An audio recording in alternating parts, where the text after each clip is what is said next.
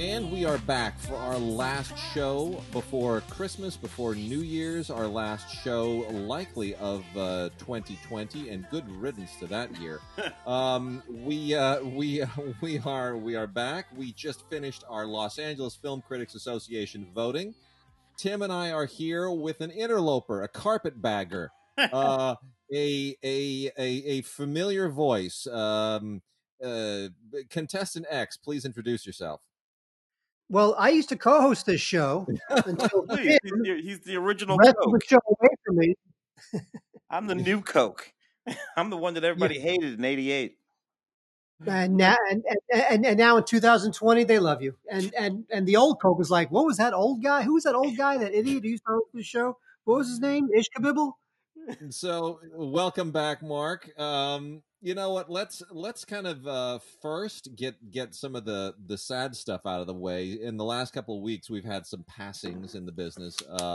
Two of them, I would say, premature, and one of them sort of. I mean, look, John le Carré lived a good life and has no regrets, and goes to meet his maker with a very full body of work. But we also lost Tiny Lister and Anne Reinking, both of them shockingly young. Any thoughts, either of you? Tom Tiny Lister, a good friend of both of ours, Sherman Augustus, of course. People know Sherman from Into the Badlands. He's on Stranger Things' new season coming up. So Sherman introduced me to Tiny 30 years ago.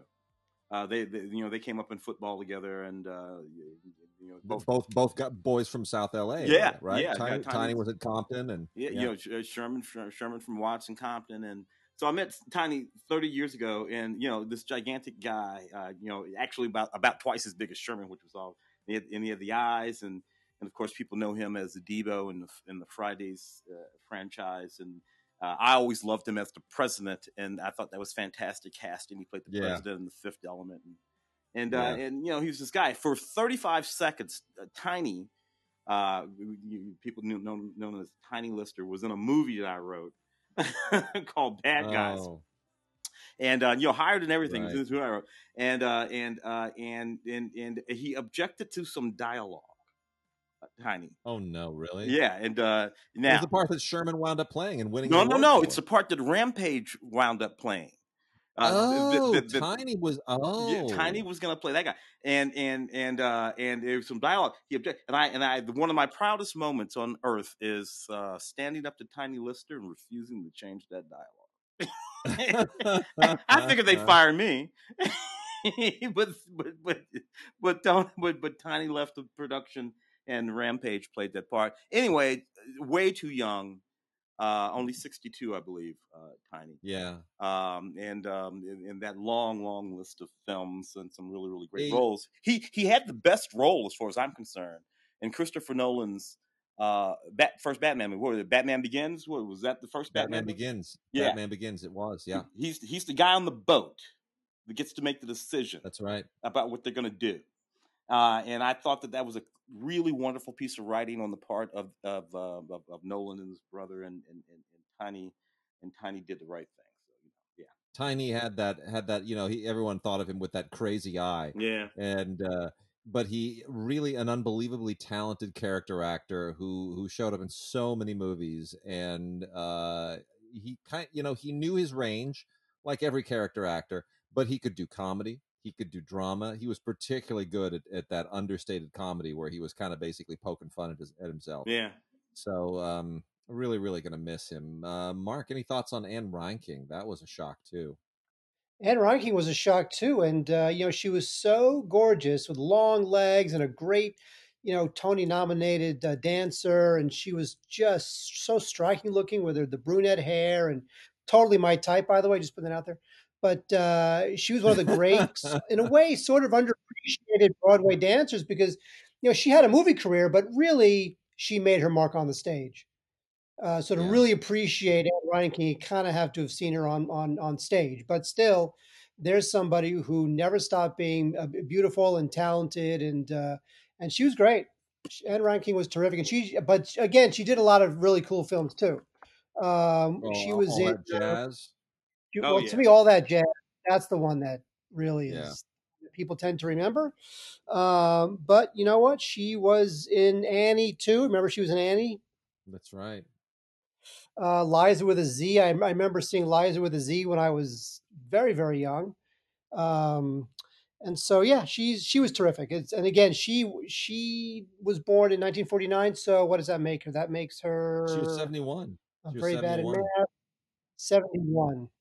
Yeah. Right. So as far as I'm concerned, somebody who can kick like that, they deserve to live forever. Yeah. And She by the went to way, and don't forget too, is that she made her Broadway debut in Cabaret right. at 19. She, She made her Broadway debut in Cabaret. So that's how far she goes back, and that's how awesome she was. Mm-hmm. wow. Well, it's so sad. She went to sleep and didn't wake up. I mean, that's the thing that just kind of kills me. It's like, how does somebody who was a dancer that young, you just don't know. Life's short. Well, you know what? Well, If anyway, Tiny, it looks like possible, possibly not confirmed, but possibly because of the symptoms and whatnot, might have been complications from COVID. Miss Ranking, 71, still very young. If I'm gonna go, I think that's go to sleep and just yeah, wake up in an episode of the Golden Girls. there you But go. by the way, when they say that somebody died peacefully in their sleep, how do you know that? Maybe there was like 45 seconds of excruciating terror and horror as they realize they're about to die and they can do nothing about it. And the wordless screams that their significant other lying right next to them cannot hear. It's like, what if it's just 45 seconds of wordless horror? And she went peacefully in her sleep. How do you know? You're being so You don't know. Jewish right now. So Jewish. What is it with people saying Oh my in their sleep? So let's revisit our LAFCA voting on Sunday. I felt really good about it, to be honest. I mean, I always appreciate that the group goes its own way. That we don't, nobody sort of follows any kind of wavelength. It's like whatever the trends are, they don't care. If everybody else is kind of leaning one way, we will lean another way, and maybe we'll lean that way. But it's the group has a mind of its own, and they have a taste of their own, and they stick to it. And I kind of felt good about the choices. I felt like it was very much in the spirit of the group. You guys?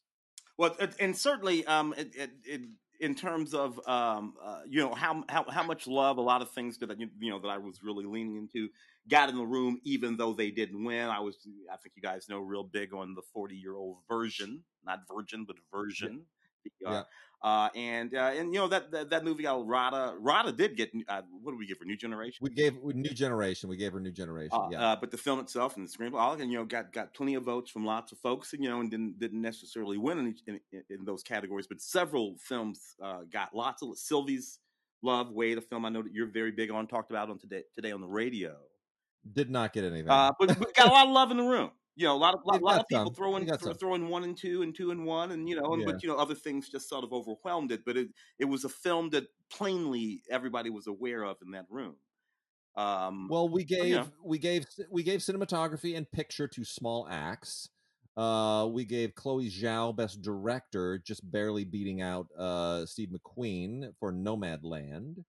We gave Young Yu Jung of Minari supporting actress. We gave Wolf Walker's animated film. Production design went to Mank. Editing went to The Father. We gave a couple of acting awards for Chadwick Boseman and Glenn Turman, the two male acting awards, to Ma Rainey's Black Bottom. Music and score went to Soul. I kind of feel like that's really spreading the wealth pretty significantly. Documentary went to Time. Promising Young Woman got 2 awards, screenplay and actress for Carey Mulligan. So I mean, there are like 3 films in there that got 2 awards apiece. Nothing really swept, and there was a lot of kind of sharing the wealth. And I feel like it's a really eclectic group of films. But still, if we had movies in theaters, I kind of also feel like those are still the films that would have won. I think News of the Maybe World not might have Small been a little bit better in the room. You think so? If we maybe. had the films in theater, I think News of the World had it played, at the scale at which it's, as opposed to Tenet, which in theaters or out of theaters, that film was not going to be talked about. No. In this context, News of the World is a very, very, very, very, very good movie, and it did not get a whole lot of love in that room. I don't think it got, other than Tom Hanks. I don't think it came up. it did not, and I think that was probably, I think you're probably right, because the that film was designed to be seen on a big screen and a big sweeping Western canvas, and if you're not really letting that wash over you, I think you are missing a big part of the movie. Yeah, it's probably true. But Small Uh, Axe really would not have won Best Picture if it wasn't for the environment that we're in. Really? maybe, You know, I maybe, we would not have voted for anything on Amazon, Ah, maybe not, but Small Axe is a right? hell of an achievement. I mean, again, it was the question Oh, that it's came great. up No, is it's not. It's not that it's not an achievement, and I voted for it. I'm glad I did, and I'm glad I won. yeah, But this is the year that we were expanding our horizons to take into account the fact that Netflix and Amazon and yeah, whatnot were, and Apple TV yeah, Plus were releasing these films. Whereas, like, if in a normal year, News of the World, if it had gone straight to Apple or Greyhound, it would not have gotten any love because it would have been sort of ghettoized into a streaming film and not a motion picture. yeah. I think you're. I Good think point. it's in the Academy Awards. The Oscars are not including the Small Axe. Small Axe is the series of 5 films by Steve McQueen. I guess we should. But anyway, the Academy Awards are not considering those. We did. They didn't. No, and the point was brought up very early on in our discussions on in email, and Luke Thompson was the first person to make the analogy to me, and that's what kind of shifted me, because in the emails, the question was, are we treating these as 5 separate films or as one body of work? And in principle, you would normally treat them as 5 different films if they're being released theatrically. But then the question was, well, would you treat Kieslowski's The Decalogue as 10 separate films? And the answer is, well, of course not. The Decalogue is a single body of work, and Small Axe is a single body of work. For those who don't know, Steve McQueen, who is of West Indies ancestry, made these 5 films to basically create a tapestry of the experiences of the people who constitute the immigrant West Indies community in the UK. And they take place between the late 60s and the early 80s, over the course of about a 14, 15-year span. One of them is a biopic. The other 4 are all fictitious, but, one is courtroom drama. One is a house party, very intimate, kind of a romance. And, another one is a more father and, I mean, they're all different. They're all very different, wildly different lengths. All they share in common is that they are working together to create a tapestry of emotion and experience related to a particular immigrant community in a particular Western country, which has not really been addressed on film before. And I think to that extent, it achieves its goals brilliantly. I think everybody agreed this is like Steve McQueen's masterpiece. And, it's a single body of work. But what the Academy Awards are not considering it, obviously, because it is in technical terms a miniseries. But they could find a way to get. I'm sure Mangrove. They'll find a way, especially this year, to get at least Mangrove, which is the most movie-ish, let's say, of the 5, to get that thing nominated or to get that thing submitted. Don't you think? Yeah, maybe. I don't know. I don't know. Tim, do you know if I know the body of them is not eligible? Do you know if they're trying to get any individual one of them eligible? I'm told by Michael or Donna over at the LA Times that no. The answer is no. That the films will all be considered by the Television Academy. Got it. Yeah, look, these films, they didn't play in theaters in the UK either. Slightly before they were all for BBC. Yeah, So I understand that. Mangrove is this full and complete film, though, and I agree with you. I think we decided to call them specifically the Small Axe Anthology. I think if you look at the award or the website yeah. or whatever, that's what it will say. So I agree with Mark. They should figure something out. Mangrove is an extraordinary film. To my mind, and you don't have to compare them, but if you wanted to compare them, you can compare with that Aaron Sorkin film, Trial of Chicago 7. Yeah, I Um, got no love. and it's a far and away better film than that film. They're both about these trials and all sorts of stuff that went on during these political Yeah, periods. So they're kind of comparable there. So if Sorkin's is going to be up, then Mangrove ought to be up. definitely. I would agree with that. But on balance, we feel good about the awards, right? Oh yeah. I feel very good about the awards. I'm glad that Chadwick Yeah. Boseman, by the way, who won Best Actor for Ma Rainey's Black Bottom, not grading on a curve, not feeling bad that he passed away tragically and surprisingly and shockingly. He completely deserved it. You know, But and you know something? hmm, I'm going to say I haven't mentioned this to anybody else, but one thing, and and this is purely my personal weird fixation, but one thing that totally distracted me while watching his performance was realizing that the reason that he is so gaunt in that movie is not because he lost weight for the part, but because he's a dead man walking. Yeah, He is dying before our eyes. yeah. And you know, I think I will probably be able to more fully appreciate that performance in 5 6 years. But I just sat there, and every single time he opened his mouth, I almost wanted to start crying because it just, you know, you're seeing a man die of cancer and give you his last breath, his last professional breath, for posterity. And it's not fair to him that I couldn't sort of get past that, but that's where my head kept going. Yeah, it's It a just kept hindsight going thing there. that's really sort of tough to get around. And of course, It's what's really tough. amazing about it is that it's such an energetic performance. It required him, Yeah, to dig deep and give this really sort of explosive performance, big performance. And I can imagine it that if is. you're in the, I don't have to imagine, I know it, that took a whole lot that took a whole lot. But he got it, Oh, he dug it up anyway. you cannot have, as my mother would call it, and a lot of people's mothers and fathers and brothers and sisters and loved ones have called it. You cannot have chemo brain and be able to not only memorize all that dialogue, especially during that key monologue that he gives, that key soliloquy Mm. where he talks about yeah, his past and why he is the way he is. You cannot remember that line and give that performance with chemo brain. You got to either not have it or somehow compartmentalize it. And Mm. whatever he did, or wherever he had to go in order to give that performance was even more devastating and more impressive considering what he was going through. And the fact that, by the way, just as a side note, the fact that he was able to keep it a secret from everybody, I just know. his intimate friends and family, it's the craziest thing. It's a Yeah, funny. Well, you're looking at him walking around that set, and like you said, Wade. We look at him now, and that so thin and lean. And I think about two or three spots that I saw him over the course of that period of time, both in the media and in person. When red carpets were still happening, and I would run into him, and I would think, well, man, he really got lean. He wanted to look. yeah. But now we know what it is. In the same way, Viola Davis is standing there, with a sort of a fat suit on, and I think she put on 5 or 10 pounds to sort of bulk herself up for that role too. So you have these sort of two physical things going on in that movie that are disparate from what you would normally see. So I don't know, but you're right. You're right. Now you can't help but look at it now and know what you know.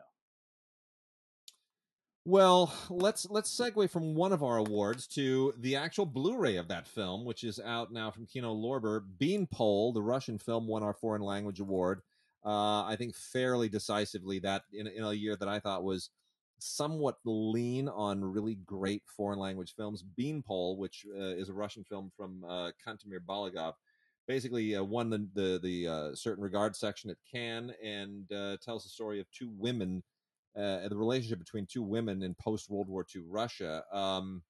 Pretty amazing movie, really. Really one of the stunning foreign language films of the year. It's on Blu-ray, and I still feel like this is probably the foreign language film of the year. You guys? A big fan of the film. I do. I was a little bit bigger fan of One More Round than you guys, though. Just a little bit bigger.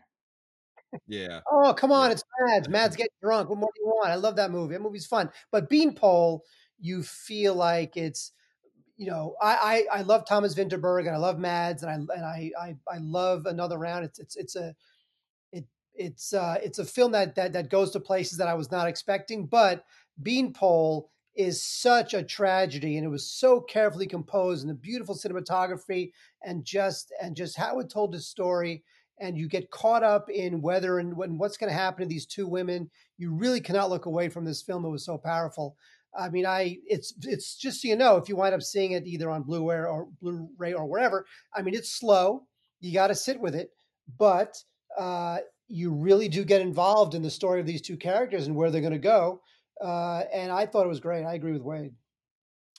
And then there's also a film that was kind of in the running a little bit, got some love in the room. That's also out from Kino Lorber on Blu-ray. That's Bacurau, the Brazilian film, which comes with just a giant pile of extras on this thing: interviews and an essay and a short film and a whole bunch of great stuff.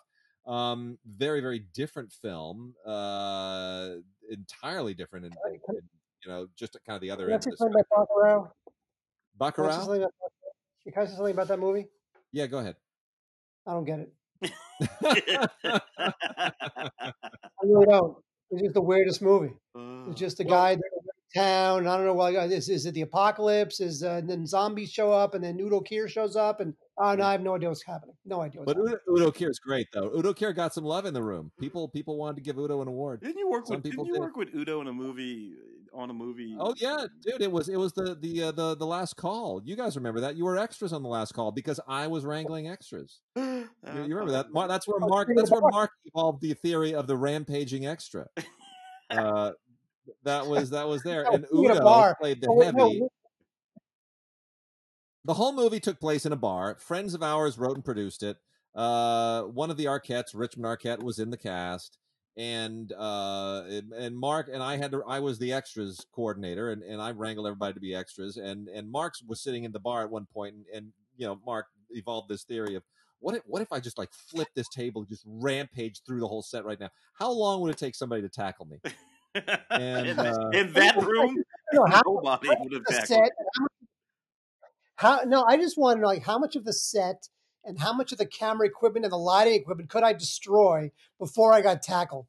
I figured I'd have a good, like, 10, 12 seconds. You figured there'd be at least 5 to 7 seconds of complete and utter shock, right? So I'd have a good 7 seconds to turn over some tables, maybe knock the camera over. And then after people are like, oh my God, stop that guy. You figured that I would be able to destroy most of the lighting, probably smash the camera with my feet, turn over some tables, and then they tackle me. I just became the rampage. And then do you remember? Oh, now we're in for it. Do you remember when the rampaging extra? Do you remember when he had matriculated to? Please tell the story about the right stuff. Remember the right stuff screening we went to? Yeah, so I went to an anniversary screening of the Right Stuff with Mark at the Egyptian, wasn't it? Wasn't it the Egyptian? We're at the Egyptian, yeah. Yeah, And Caleb Deschanel is there, and Philip Kaufman is there, and Zoe Deschanel and her sister are there in the audience, and they're interviewing everybody, and Ed Harris is there, and after this is years after the Rampaging Extra, and Mark leans over to me and he says, "So if I just got up and like ran down the aisle and just sucker punched Ed Harris in the side of the head, like how long do you think it would take for people? Would I be able to do that before people came and tackled me?" There it was. Still thinking that way. You just got to figure. Again, it's the same thing. You're running up, nobody knows, and then you clock them in the mouth, 10, and you 12 figure you've got a good 5 seconds of just like complete utter shock. Could I get out of the side? Could I get out of a side door? Could I get out of one of the side exits and escape into the alley before anybody tackled me? And I was just very curious. This is what I think of.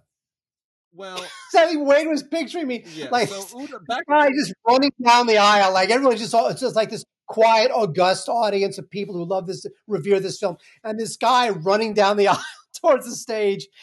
He just clocks Ed Harris. You got to figure, I've got a good 10, 12 seconds. I think I could have done it. Well, back to Udo Kier, since we're a third of the way through the show. I've hardly talked about DVDs, but back to Udo Kier. Yes, on the last call, I had to also do all of the EPK interviews, and they were fine until I got to Udo Kier. And every interview, for the sake of the editor, you started off, would you please give us your name and the spelling of your name? And everybody would it was easy to do it. Yes, Richmond Arquette, RICHMOND right? Everybody was very cooperative. Until I get to Udo Kier. Yes, would you please? Yes, and Udo is sitting there, and he's doing a James Bond thing. He picked up some stray cat that was roaming around Lacey Street Studios, and he was petting it in his lap because he thought it would look really eccentric on camera. And of course, it's a stray cat. It's shed like mad all over his wardrobe, which created a problem. But before that, he's sitting there stroking the cat, and he looks in the camera and he says, I'm Udo Kier. Everyone knows who I am. I don't need to introduce myself." It's like, okay, well, okay, fine. Well, he had been in that Madonna sex book. Yeah. So, but that was about his biggest claim to fame at that moment. Oh, well, anyway, Bacurau, Brazilian film. Mark's right. It's a little bit peculiar. Udo plays this guy who leads this band of mercenaries, and it's all it's all very allegorical. There's like you're it kind of post-apocalyptic ish, very mystical, but it's that magical realism kind of superimposed on a Brazilian modern day western, and it's an unusual film. Mark doesn't get it, but it's worth paying attention to. Bacurau, it got a little bit of love in the room They too. had a Jodorowsky kind of thing going on. Yeah, that's a good analogy. Yeah, for sure. So let's talk for a second about Tenet, Eh. which is out on 4K Ultra HD this week, which I watched in 4K, and it is freaking beautiful, and the sound is astonishing. It lit up my home theater system, and that's about the only thing it lit up, because I do not like this movie. Yeah. Gentlemen? Yeah, I hate this stupid ass movie. I'm sorry, Chris Nolan, and I've felt this way for a while now, and I know that he's but when it comes to a certain brand of movie, and frankly, all of his movies, he's redoing Memento, but the certain movies that he does where he applies this overlay, right? This sort of uh, fake cerebral, fake scientific, fake, and he just applies this crap, right? So he takes sort of like a real world science, a real world philosophy, and then he wraps it in a whole bunch of crap. Now, I don't really mind that at all. This is what I mind. When he spends the entire movie trying to convince me that this crap that he made up is real, which is what he does all the time. So in this movie, mostly we're big action set pieces, a lot of fun, but mostly we're walking around with John David and whoever the hell John David's hanging out with, Robert Pattinson, whoever it is, and they're having these conversations where Nolan is trying to convince you that the crap he made up for this movie is real. And I'm like, really? You're gonna spend 45 minutes of movie trying to drag me into entropy and inverted time travel, dude? You made that shit up. Yeah. And stop trying to convince me it's real. You're getting on my nerves. Mark, any thoughts? Oh, I have plenty of thoughts. I didn't like this film either. But what's interesting is that I look at Nolan as a guy who feels that he has a brand, and the brand is to be this intellectual, not confusing in his mind. I think him and his brother feel like they've got it all worked out in their head, even if they can't quite express it to us. We sort of take it on faith that they have it figured out and we just don't get it. But right now, they're just creating stuff that is so confusing and so out there. And just like the train is running way ahead of the tracks, that I just don't understand what's going on. And I'm checking out. And when I think of this film, I think of Dunkirk. And the reason why I think of Dunkirk is because Dunkirk is a great, great film. But what didn't work about Dunkirk is what he was attempting to do with time. Do you remember how he cut that film in his mind? He cut that film in a way that all three of those stories were happening like at the same time, but we couldn't really tell because of the way it was edited. He was trying to do something with time in that film. And it was the only thing in that film that didn't work because he's got this thing about time. And all of his films have to do with, I mean, maybe not the Batman films, but Yes, these they do. films where he deals with time, Interstellar, huh? Yes, they do. They do. Say again, Even the Tim? Batman, even the Batman film. I'm agreeing with you. I guess you're right, actually. Even the Batman film, I think that he feels like that's his brand. His brand is to be this intellectual guy who you expect to create this time involved puzzle, and that's who he has to be. And just like a drug addict who needs more and more to get the same high, he's sort of giving you more and more, thinking that that's what he's got to give us. And I wish somebody would give this guy $2 million to make his next film, because that would just force him to just tell a straight ahead story and stop being so ridiculous, and just because he could be very clever. But right now he's being just too clever for his own good, where we're all just checking out. He's flying so far up his own butt that we can't find him anymore. Yeah. And that's what I would like for somebody to give him someone else's script to direct and just say, here, someone else wrote this. This is a really good script. Just make it look good. Get the actors to act well and forget about all, don't read any more articles in Scientific American. Just stop reading. We're going to take that subscription away from you, and we're going to focus on people for a change, not all of this theoretical stuff that you just become obsessed by, because all he's really doing is taking a Rubik's Cube and putting it inside of a Tetris game and putting that inside of like a Sudoku and locking that up inside a crossword puzzle and throwing it into a vault and then hiding the key and telling us to look for it. and that isn't fun for an audience.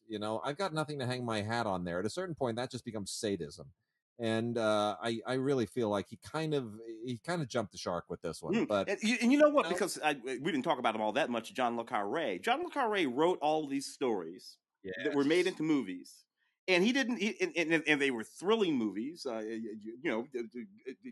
A range of movies, but they were all pretty damn good. And they didn't have to mess around with time travel with any of them. You get Richard Burton. You write some good dialogue. It all takes place in the real world, and they are just as Smiley's people. Nothing happens in Tenet and that's more intense than anything that happens in Smiley's people, or Russia House, yeah. or the Taylor of Panama, or whatever. So what was the point of all of this crap, Nolan? And I'll tell you another thing too. When we were all kids watching shows like The Prisoner, The Avengers, whatever, these shows, they could take the word a stan and put any series of consonants in front of it, and we believed that was an Eastern European country. Uh, Clickety Clackistan.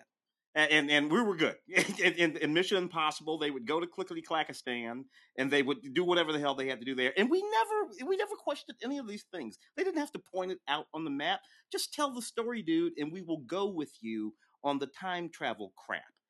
Stop trying to convince me that it's real. Because the thing, because the Well, issue is that the time travel stuff, right? Because the time travel stuff is coming before the story, right? It's almost like he's deciding how he wants to intellectually stimulate us without saying first what's the story. The story should come first, right? And then whatever enigma and mystery he wants to enrobe it in and confuse us, I guess, is more tolerable. But now I feel like the puzzle part is coming before the story. Mm. all right, now, gentlemen, now that we are halfway through the show, I would like for us to re-review Tenet in reverse. Okay. So, okay. Why are you not Anyway, talking? You realize that we've all seen Wonder Woman. I can't believe you haven't talked about it. let's jump into that because it's not a DVD or Blu-ray stuff, but let's get into Wonder Woman. So we've all seen it. Wonder Woman's the big thing. Opens this week. Tim, go first. Well, Give us. no spoilers for me here. Gail Godot, I adore her. She's extremely empathetic and in some bizarre way believable, running around in that wacky blue and gold outfit that Linda Carter used to wear. The narrative that they have woven together here to make this movie is just beyond my understanding for how this comes to be the storyline. And again, no spoilers, but just like those Marvel movies, they keep putting things at the center of these movies. A thing, and there's this Yep. thing that we need to get. And if we get this thing, we can, whatever the hell it is we're trying to do, the universe, the world, whatever it is, but it's a thing. And I got to tell you, man, again, Lex Luthor, he just had a hard on for Superman, dude. And that's just kind of straight up all they were doing, man. Superman's like, man, I'm just, trying to, save some people. And Lex Luthor's like, I don't fucking like that dude. And that's just what it was. There's no magical, mystical crap. Yeah. So I don't know, man. I don't know. Now, anyway, take it. I enjoyed it. I recognize all the flaws in it. I kind of appreciate the message that they want to preach, even though it's not consistent with the message. Like Tim, you and I talked previously about, like, the whole wish fulfillment thing. Careful what you wish for. Mm. And at a certain point, you would like to believe that one of the 6 or 5 billion people in the world in 1984 would have wished for everybody else to just stop it, cut it out. It would have been my But first wish. I said, I'd been like, my first wish would have been like, well, everybody, please, I wish everybody would just chill the hell out. And I yeah, can't believe I'm the only person who's going to wish that. apparently everyone in the world is a sociopath, as you pointed out, Mark. I Wonder Woman it's a good film, but there's a better film struggling to climb out from underneath all of the tonnage of expectations and plot and verbiage and characters and CGI that is just really smothering it. And it's funny because in the movie, the part of the issue is that everybody wants more, right? You want to Right. wish for more, more. This the main villain, or but besides Kristen Wiig as Cheetah, one of the other villains is Pedro Pascal playing this guy Maxwell Lord, and he wants more, more, more. Well, this movie also wants more, more, more. Mhm. When really what it needs is less. Yeah. There's the expectation to make it bigger and longer and faster and crazier and more CGI, more this. That expectation has to sort of, somebody's got to say that, you know what, why can't it just be a 1 hour and 55-minute terrific film that plays with the 80s tropes of Wall Street, greed is good, right? Because really that's what the movie's about. It's almost a superhero version of Wall Street, right? The idea that greed is good. And if you can wish for something, you can wish for something that benefits you because you're greedy and you want more. And the idea that Wonder Woman wants to sort of short circuit that and say, why can't we all just get along? Right. Mm. So Yeah. I like the fact that we cleverly used the greed is good Wall Street 80s thing, right? Which is the main crux of the story. But again, there's just such tonnage, right? That you just feel like, I just need a lot less of this. I really do. I just forget the expectations and just tell me a story. There's such corporate expectations that come with these movies, with these sequels. And the first one was terrific. The reason why the first one was so terrific was because it felt a little smaller, right? A little The bit, but it scale also of it. had World War. It had World War One. It had a. I think the fish out of water thing is more entertaining when it is Diana being introduced to Steve Trevor's world in 1915, as opposed to, or 1918, whatever year. No, it was 1915. But as opposed to now, where she this is her world in 1984, and she's introducing him to her world. It's a nice twist, but I think it worked better the other way around. But still, I enjoyed it despite all of its flaws. I think Maxwell Lord is a more compelling villain when he was introduced on Supergirl. Tim will Mm-hmm. remember that. Mm-hmm. And I think they had him on Smallville too. Mm-hmm. Mm-hmm. Yeah, so he's been around the DC universe on TV for a while. But anyway, Wonder Woman. We're mixed on it, but I think Tim and I we're big fans of the dress. Mark, are you a fan of the white dress? Did that Oh redeem wow. the movie for you? She, I'll tell you, Gal Gadot. She is a magnificent creature. Yeah. She Oh, really. it's And there, it's there's certain shots where the camera's in the right spot, the lighting is just there, where you're like, you know what? Maybe there is a God. Anyway. Somehow I this creature was created. Yeah. the By the way, and I'm saying that it's fully admitting that, like Henry Cavill, that is one hunk of manly manlitude. That guy is handsome as hell. Yeah. Man, Both things are true. he's the Both things same are way. true. But as a heterosexual it, man, I do have to say that she's I gorgeous. and I was saying to Tim too, because Tim and I were nuts over this white dress that she's wearing in the movie, and of course I watched it with my wife and daughter, so I have to be on my best behavior. But we were all just wowed by Gal Gadot in the film. But there is a white dress, and it has a slit in the Mm. leg, and she goes to the party, and every single time her leg pops through that slit, which was designed specifically to do Yeah.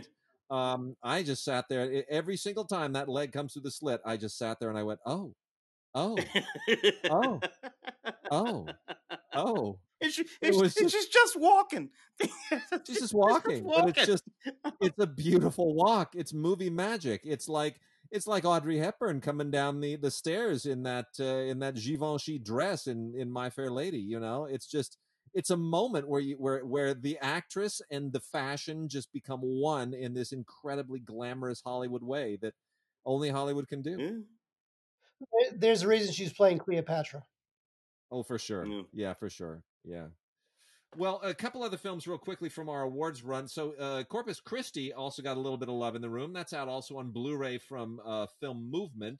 Corpus Christi is about a guy who he wants to be a priest, but he's got a record, so he masquerades as a priest and gets a calling and becomes a pretty good fake priest. Polish film. It was in the Oscar hunt last year, and I think it's a pretty sharp little movie. And in a year that wouldn't have had Beanpole, I think this would have had a better shot. Mm. Thoughts? Mm. Agreed. It's it's Yeah, it's, it's a terrific film. It almost feels like a Paul Schrader film in a weird yeah, way, yeah. It does kind of. and That's a that's a good great point. compliment.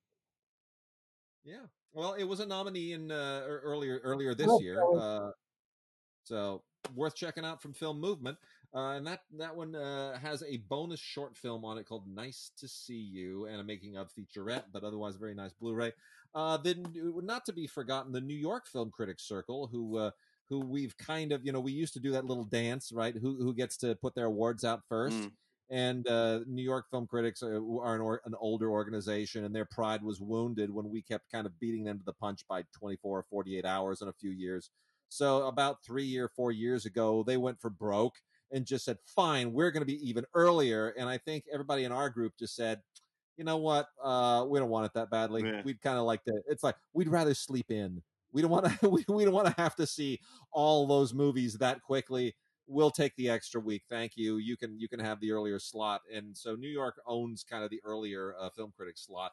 They chose First Cow as their best film of the year, the Kelly Reichardt film set in 1820, kind of a typically slow moving, offbeat, allegorical western from Kelly Reichardt. I think the first time she's won any kind of a Best Picture of the Year award.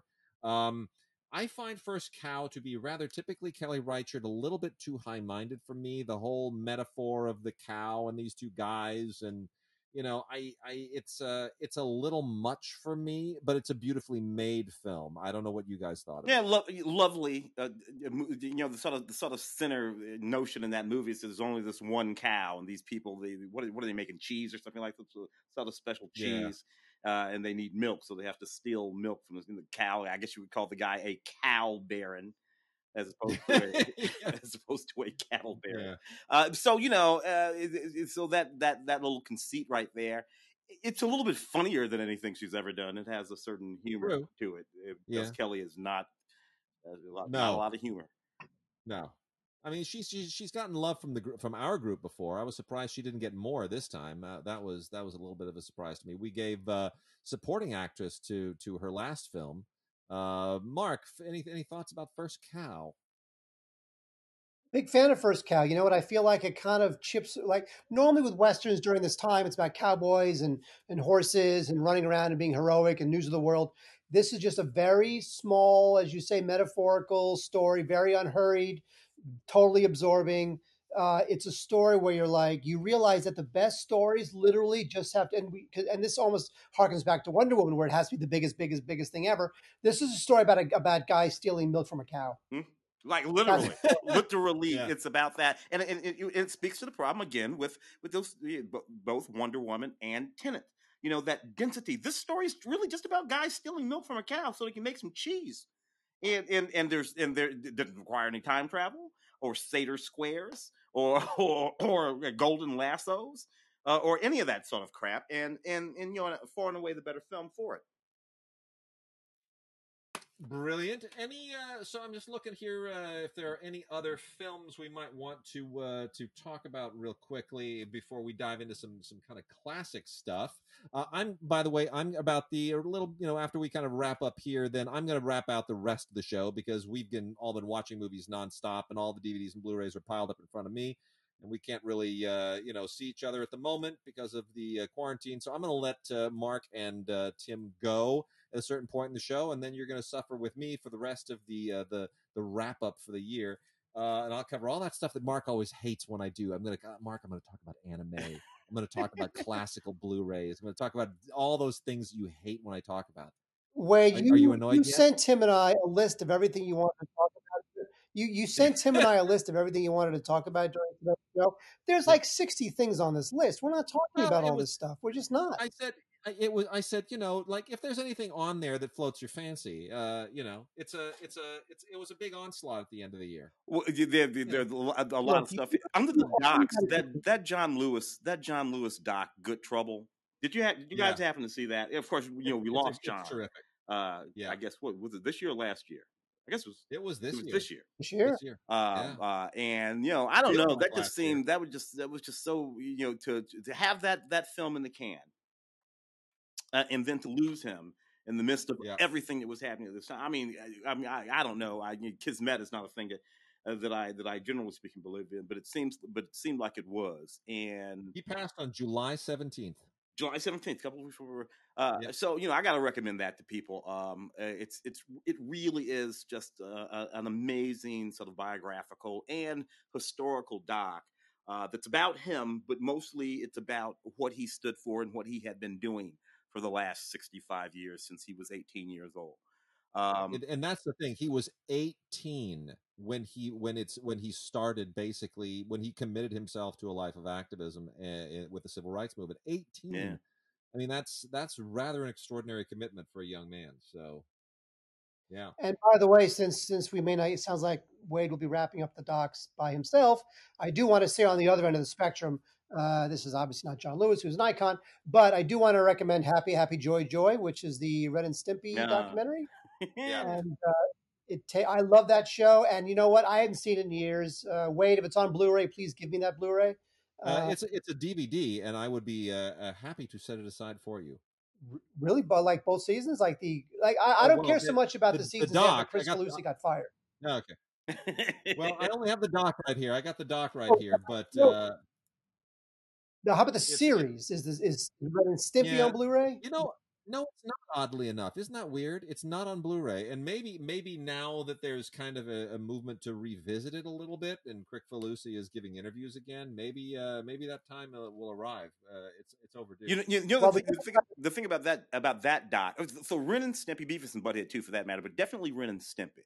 Uh, that was always a cartoon that I used to try to analyze it and see if there was something deeper in there, if there was something going on, if it was like, I mean, South Park and The Simpsons will sometimes, you peel back those onions and they've got some interesting things to say.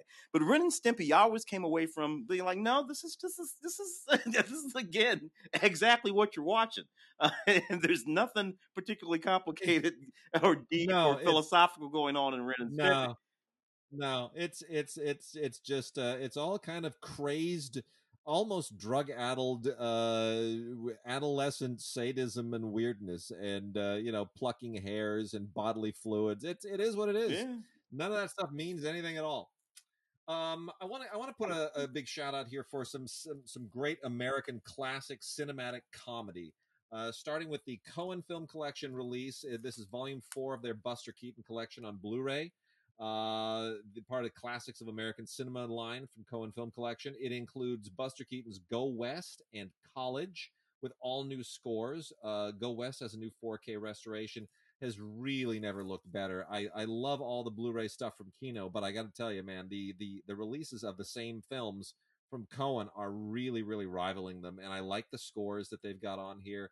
And Buster Keaton remains utterly and completely incomparable. Go West and College are a lot of fun. Go West looks the best. I tend to think College is the one that ages the best. We also have from Classic Flicks a couple of really fun releases. Abbott and Costello and Africa Screams special limited edition. This has been out in public domain editions forever, and they went and found original 35 millimeter nitrate film elements and restored them, and it is just absolutely glowing. This is a very funny film. Just about everything Abbott and Costello is funny, but this is wonderful. Has tons of audio special features on here, including an audio commentary and a 1953 live television sketch that they did called The Rubdown that will absolutely have you losing your breath. Every bit as funny as that Who's on First bit that everybody on the planet knows. Oh, it's so good. And then we also have the Marx Brothers in A Night in Casablanca.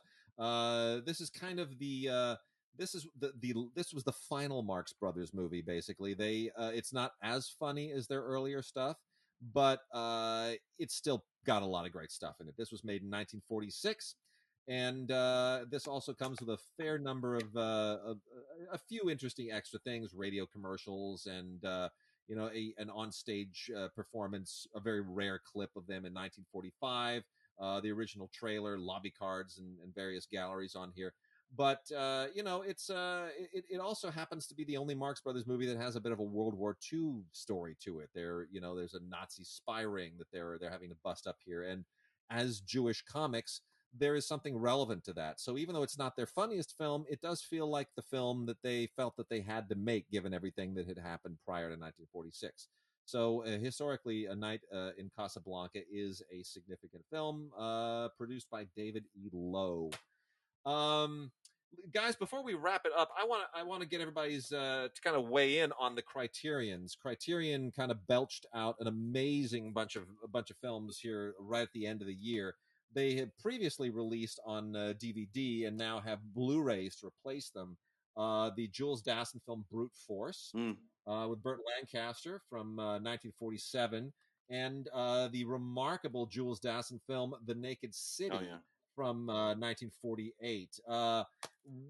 Some thoughts about Jules Dassin, who I know, Tim, you're a big Jules Dassin fan. Yeah, in particular. Jules, who, despite the fact that he worked in France and in the French language quite often, was from New York himself, and really so Rafifi is a particular. Oh yeah, is that on Blu-ray yet?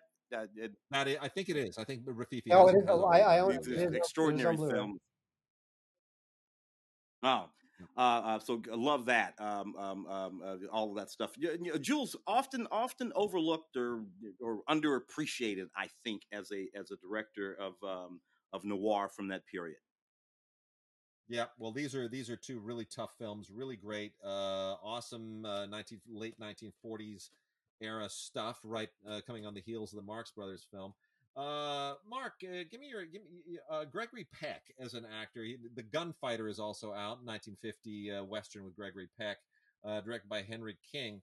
We talked a little bit about Gregory Peck in the last show because we recommended the new release of Roman Holiday with Audrey Hepburn as a holiday thing. Very different Gregory Peck on display here. Mark, what made Gregory Peck, apart from being staggeringly good looking, why should people care about Gregory Peck?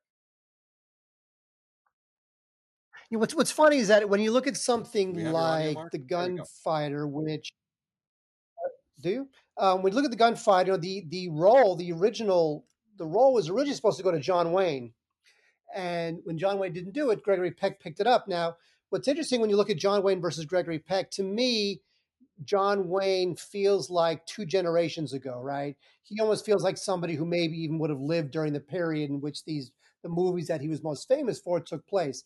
Whereas Gregory Peck, to me, felt a little more modern, and he's a guy who I can see him playing somebody like MacArthur because he had that sense of authority, that modern sense of warfare authority that I'm not even sure that John Wayne had. John Wayne had swagger and cool, but Gregory Peck, to me, had this sort of this rectitude about him, right? Where you can buy him as somebody like MacArthur, and you can buy him as Jimmy Ringo in The Gunfighter. And he was one of the first, and he also reminded me of my father, which means nothing to nobody. But I was a huge fan of Gregory Peck. And by the way, The Omen, still a cool movie. Pretty great, yeah. No, also from Criterion is Mouchette. Yeah. No, we have no disagreement. Nope. No disagreement. But also from Criterion, Mouchette, Robert Bresson's film from 1967, one of the great. Bresson made movies during the French New Wave period, as did Louis Malle, but was not of the New Wave. So he kind of forged his own path parallel to it. And Mouchette is one of his most tragic, wonderful, heartbreaking, and touching movies. I think this is in many respects a lot like Rosetta, possibly even inspired Rosetta by the Dardenne brothers. It has a similar vibe to it, this young girl who has to sort of carry her incredibly tragic family on her shoulders, and it's just a beautifully made film, very minimalist. Has the original trailer, which I didn't even realize was cut by Godard. Godard cut the trailer. Now think of that. Godard cut a trailer for Bresson. Isn't that wild? Crazy. Now, see, that's interesting. That's a Tenet sort of thing. It's interesting there. That's much more than that Nolan crap. Fantastic commentary on here by Tony Raines, who always does really good commentaries, and then a Bresson documentary by Theodore Cotula, which actually has on-set footage of the making of the film. It's really, really quite wonderful. Let's talk for a second too about. Were you going to mention Symbiobiopsych? That's where I'm going. Okay, that's where I'm going.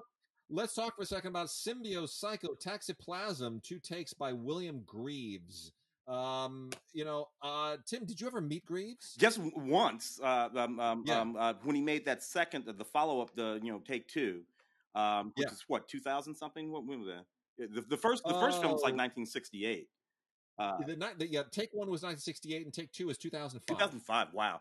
It's Yeah. interesting. And yeah, you look again, an under not often enough noted experimental filmmaker. The first film, of course, he's auditioning actors for a fictional drama, while behind the scenes he's shooting, unbeknownst to them and the dramas that they are Yeah. experiencing as they are attempting to audition for this film, in which he is doing all kinds of things on purpose to make trouble and so it's just really a fascinating film, which I'm just viciously biting in a little movie that I And made. So it's fascinating easier to keep track of than stuff. Tenet. Much easier, actually. Yeah, yeah, yeah. Easier to keep track of because it's focused on the people. And of course, for those who followed the show for a while, Tim has been cutting his little independent film, which is deeply, deeply inspired in many respects by Greaves. Yes, yes. And I have seen some of the stuff, and I think Greaves himself is looking down and shedding a little tear at the homages that you have inculcated in the film. It's a really wonderful nod to him. We programmed, courtesy of Ray Green, our colleague on DigiGods and in LAFCA, we programmed Symbiopsychotoxoplasm for the Films That Got Away series in its first year, which we sponsored with the American Cinematheque. And I did not attend the screening, which I believe Greaves did. But then when my wife was working on the Tom DiCillo film, which we talked about, a few weeks ago, that's also now out on Blu-ray, and we were in New York, and I was, basically blowing off days spending at my wife's per diem, there was a special screening of Symbiopsychotoxoplasm, both of them, both takes, at the Tribeca Center. And I thought, well, hell, I'm here in New York. I'm going on down. So I went and got a press pass to it because all the publicists in New York were hearing from me on a daily basis because I was looking to see anything free. And and Greaves was there, and I went up to him in the lobby and I said, "Mr. Greaves, you don't know me, but I was one of the LA Film Critics Films That Got Away members who programmed this for the Films That Got Away series." And I hardly even got that sentence out of my mouth when Greaves had this big smile and he freaking hugged me. He hugged me in the lobby of the Tribeca Center. A big old bear hug. He just hugged me and he said, "Thank you." And it was so beautiful and so human, and I was so touched. It wasn't the usual thing you get with a filmmaker where it's very, well, thank you very much and I appreciate it and thank you for loving my work. It was a human expression of deepest gratitude for recognizing a body of work that so few people had ever recognized because, like so many experimental filmmakers, he worked on the margins. And nobody ever gave Greaves a $5 million payday for directing a movie. This is a passion that he had, and it's a moment I'll never forget. So this film I think is very, very touching to me. I'm very close to it. I know Tim is. Mark, any thoughts on Symbiopsychotoxoplasm, the two takes? No, other than the fact that I think you want to talk about it just because you can say the title so easily, whereas most of us would struggle. Well, there's some wonderful stuff on here. There is a documentary called Discovering William Greaves. It is worth the purchase alone. So many wonderful people interviewed here, give you a complete appreciation of his work. There's also a Steve Buscemi interview from 2006, which oddly enough is the year that it's the year after that he gave me the big bear hug Yeah. at Tribeca. And an essay here, a beautiful essay from Amy Taubin. The last two criterions here, I'm going to let you guys kind of jump into either of them. One of them is Cronenberg's Crash with James Spader and Holly Hunter, a film that is deeply loathed by a lot of people. And Amores Perros, the film that gave us Iñárritu, that introduced him with a splash to everybody. Amores Perros from the year 2000. Oh man, I cannot believe that was 20 years ago. I know. And Crash from 24 years ago, 1996. Crash and Amores Perros. Any thoughts, gentlemen? Well, Crash was always a film that I appreciated more than I liked. For one thing, you're 1996, right? Yeah. And and I'm watching this movie, and I'm thinking to myself, this is not the LA that I live in. No, it's a nothing that no, This absolutely is not. just not the LA that I live in, and the way that movie just sort of, I'd only been here. I only been here 6 years then, but that's long enough. I know you've been here Yeah. all your life, Mark, been all your life. But I like this this film has this sort of attitude and this sort of belief and this sort of understanding about at least LA. It's not only set in LA, but about at least LA that just isn't true. And I just couldn't get past that in that movie. I mean, I get it. He's leaning into some really, really sort of heavy themes here. But the place just had to be real, and Los Angeles was not real in that movie. When I saw the That is movie, I didn't really take. To me, none of it was sort of real, and I felt like it was this sort of inquiry into like human desire and the weird manifestations that could take. And if you find somebody willing to go with you on that journey, then that's fine. And I feel like Cronenberg, he in a way is the perfect person to direct this kind of a film. And as I remembered, for the first half of it, it was pretty good, but I feel like it got a little more ridiculous as it went along. And then by the end, I kind of felt like it kind of went off the rails. But it was a very controversial film, right? It's got an awful amount of crazy sex in it and eroticism. Got a lot of people. This thing got an NC-17. Mm. yeah. Which, by the way, if you ask anybody under the age of 30, do they know what an NC-17 is? I wonder if they would. Well, No. or, No, or, no, or, I haven't or in a where long or time. where it came from, Yeah. So it's definitely an acquired taste, and if you acquire it, then leave me alone. Just stay out of my orbit if this is a taste that you can acquire, because it Well, is so about everyone some very understands, sexually strange people. not to be confused with the Crash that won Best Picture 11 years later. This is this is as a friend of mine likes to say about this Crash. He says it's not a movie; it's vomit. Well, it has And that whole it's J.G. Ballard, right? So it has that whole thing, that whole Jimmy Dean thing, yeah, James Dean thing, and yeah, that's the crash that they're referring to, and other crashes. These people who like to crash their cars and they have their bodies are all mangled and they are in this whole sort of eroticism Rosanna Arquette's character in particular. Yeah. that's disengaged in it and all. So I don't. But yeah, no. Amoris Perros, which I think was a kind of a landmark film. This was, I'd like to point out that, Amoris Perros was not just an Iñárritu film, but it was, this is the film that he also did with Guillermo Arriaga as a partner. They wrote this together. So Arriaga was very much a part of these interwoven narrative films that began with Amoros Perros, and of course, is sort of most typified by Babel. And Iñárritu has kind of gone away from that a little bit more into more conventional narratives recently. Birdman, being the one that won the best picture. But with Amoros Perros, I think that collaboration really was kind of an explosive thing. It was a little bit Altman like, but it was more than that. It was something a little bit more poetic and maybe more unsettling. A lot of people really don't like this film, but I find it invigorating. Mm. Any thoughts? Well, don't forget too, don't forget too, in this movie there were obviously simulated, but there were pretty bloody dogfights. Yeah, There were that's what a lot of people bloody have the biggest dogfights. problem A with. lot of people got really, really angry about it. I understand because dogfighting is disgusting, but that turned Yeah, people off. But it's a triptych.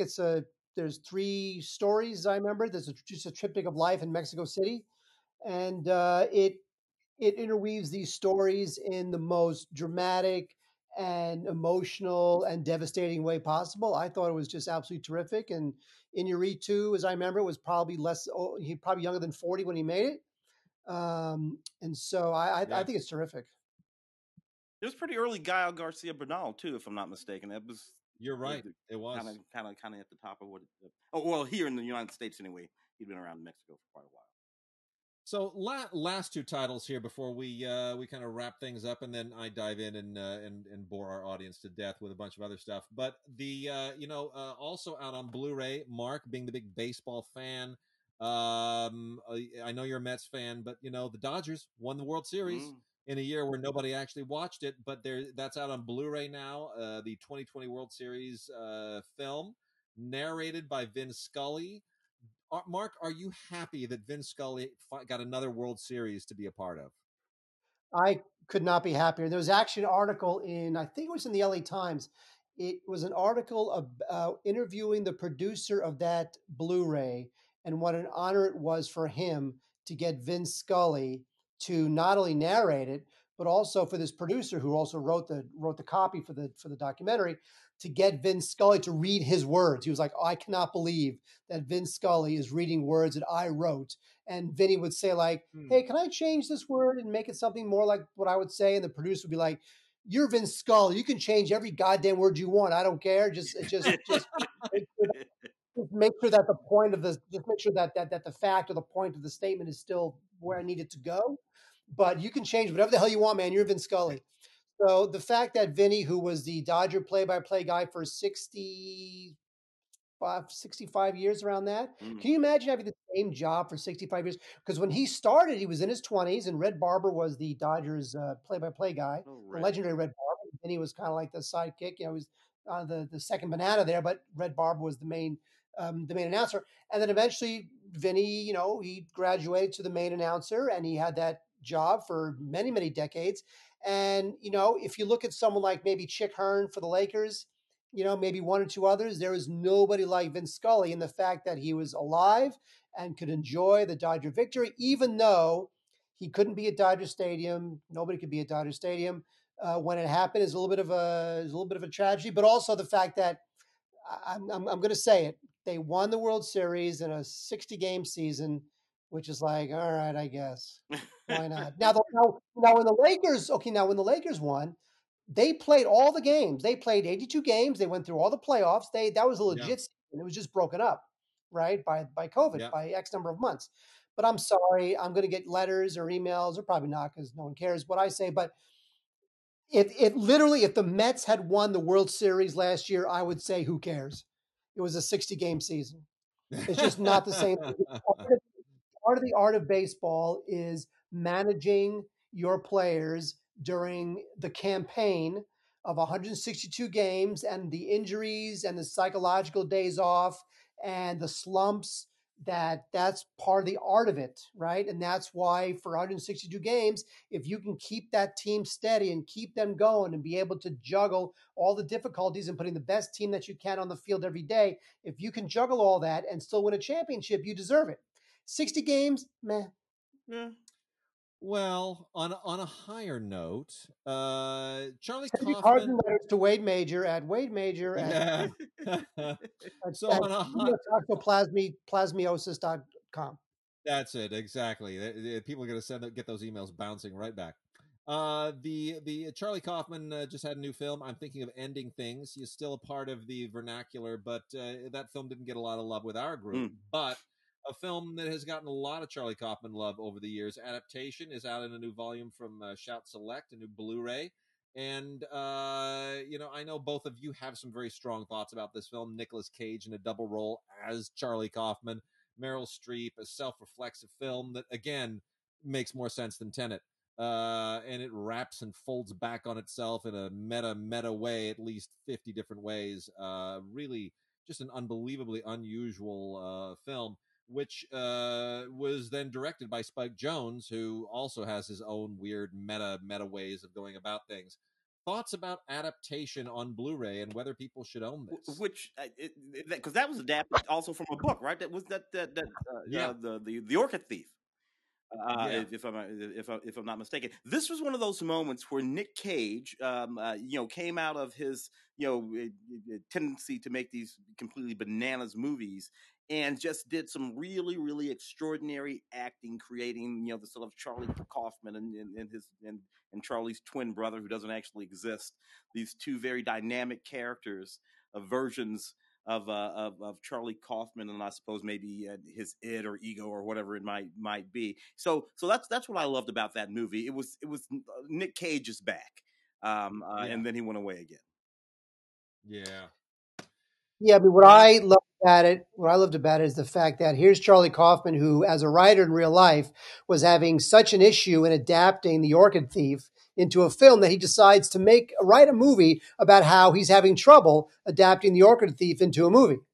And so It's kind of brilliant. it becomes not only just an interesting meta folding on itself kind of thing, but it's the story, removing all the layers deep down at its core. It's just about the creative process, Mm. and how frustrating it can be, and how sometimes you got to go through the side door to get that inspiration. And this is a film that really does it in the best possible way, at least that I've seen, at least in the modern age.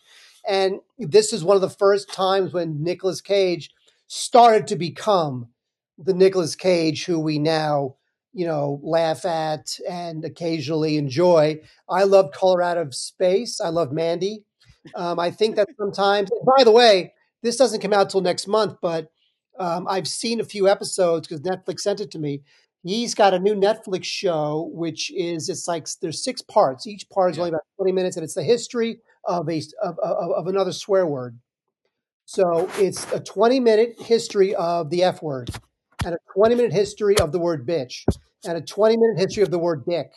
And it's hosted by Nicolas Cage, and it's great casting. He really only shows up at the beginning and the end. It's mostly talking heads. It's okay. The show's okay. It's funnier in theory than it is in practice. But now that Nicolas Cage is just in full Nicolas Cage mode, and by the way, there's another Nicolas Cage film that he's attached to, which is called like the unbearable burden of greatness or something like that, Yeah. where he plays Nicolas Cage again. Does anyone know about this film? If not, no. I heard about it and I rolled my eyes. I just don't know what to make of it. Mandy. All I could think of with Mandy was Linus Roach. Never ever ever take your clothes off in a movie ever again. That's all I could think of with Mandy. But The unbearable weight of massive talent. That's what it's called. So it's called the unbearable weight of massive talent, and it was written as a just as a as a test, just as a spec script. It was just written just to get themselves an agent. These two writers, and it was about Nicolas Cage, who has no money and he gets paid to make appearances at birthday parties, and he agrees to appear at this billionaire's birthday party, and it spins off into sort of this Confessions of a Dangerous Mind type of idea where it just spins off into the CIA and drug kingpins and that kind of thing. And these two writers had written it it was just a piece to get an agent. And it turns out it took on a life of its own, and they actually got Nicolas Cage attached to this stupid thing, and now they're going to make it. And it's called The Unbearable Weight of Massive Talent. So here is another example of Nicolas Cage doing that thing that we love him to be doing now. And a lot of that started with adaptation, right? Where he was sort of testing the waters of that meta thing, right? Mhm. Thanks to Charlie Kaufman and Spike well, Jones. adaptation on Blu-ray from Shout Select, a special edition that comes with the original featurette, stills gallery, and a theatrical trailer. Gentlemen, thank you so much. It has been an unusual year, a crazy season for film viewing, for LAFCA voting, for everything else. It's bizarre that I haven't actually seen either of you in person for like almost a year. Oh, yeah. Yeah, right. It's blown by. So hopefully we remedy that sometime soon. And meanwhile, to both of you, and to all of our listeners, to everybody who recently celebrated Hanukkah, we wish you obviously a very happy concluded Hanukkah. To everyone who has yet to celebrate Christmas or Kwanzaa or New Year's, we wish you the very merriest and happiest of those holidays as well. And Mark, Tim, any other closing thoughts for the listeners or for the ether? Look, it has been a wacky one. But as we always say, when we look back in time and in history, particularly as you get toward our ages, you know, it's always kind of wacky. Really, it always is kind of wacky. So it's just like also a wacky one right now. Really. Mark? And don't forget, folks, long live the theatrical experience. Everybody calm down. If the whole world goes to stream, you realize that if the whole world goes to streaming, and that's all anybody ever makes, first of all, you are not going to get any more $225 million Avenger films because they're not going to spend that kind of money on a streaming film. right? So if you want your gigantic Avengers in IMAX and $50,000 trillion spent on a movie, you'd better hope the theatrical experience continues, and it totally will. Yes, the game will change, and yes, Warner Brothers pissed off a lot of people, including myself and probably Wade and Tim, but in the end, the theatrical experience will live, and it will live again in 2021. There we go. All right, we're going to let you guys go, and I will be back in just a moment to wrap the show up with a few final recommendations on Blu-ray and DVD. All right, sir. And I apologize, by the way, to the audience. I apologize for everything Wade's about to say. It's not my fault. I spent years trying to convince him not to talk about the crap he's about to talk about. He wouldn't listen to me. So, it's really, you can always just press stop on your iPhone if you want to stop listening. I'm just saying, you don't have to. But, if you don't want to hear Wade going on about some stupid anime garbage that you'll never see, just press stop on your iPhone. Just press stop. It'll be fine. All right, Mark and Tim have left, and I'm going to wrap this year out with just a few final recommendations for anybody that might be so inclined to try and salvage some part of what has been a pretty terrible year, I think, for everybody. I'm sitting here surrounded by pretty much all of the DVDs that have come in kind of an onslaught last few weeks. Haven't been able to obviously get together with Tim and go over a lot of this, so it's been left to me. And I've had a little time since our voting concluded to kind of sort through some things and put together some recommendations for people. Some of these things I'd seen earlier in the year, others I had not. So just want to start off with some newer movies that some genre stuff. The Dark and the Wicked is a horror film that might be fun for horror film fans to check out. Written and directed by Brian Bertino, which is it's a nice little constrained, relatively smart and very effective horror film about this brother and sister who have to kind of deal with grief in an increasingly difficult way related to their mom, and it doesn't always make sense, but it's very effectively done. The scares are good and solid if you don't think too much about it, and it's got a good kind of ghosty angle to it. So, The Dark and the Wicked is a film you might want to check out.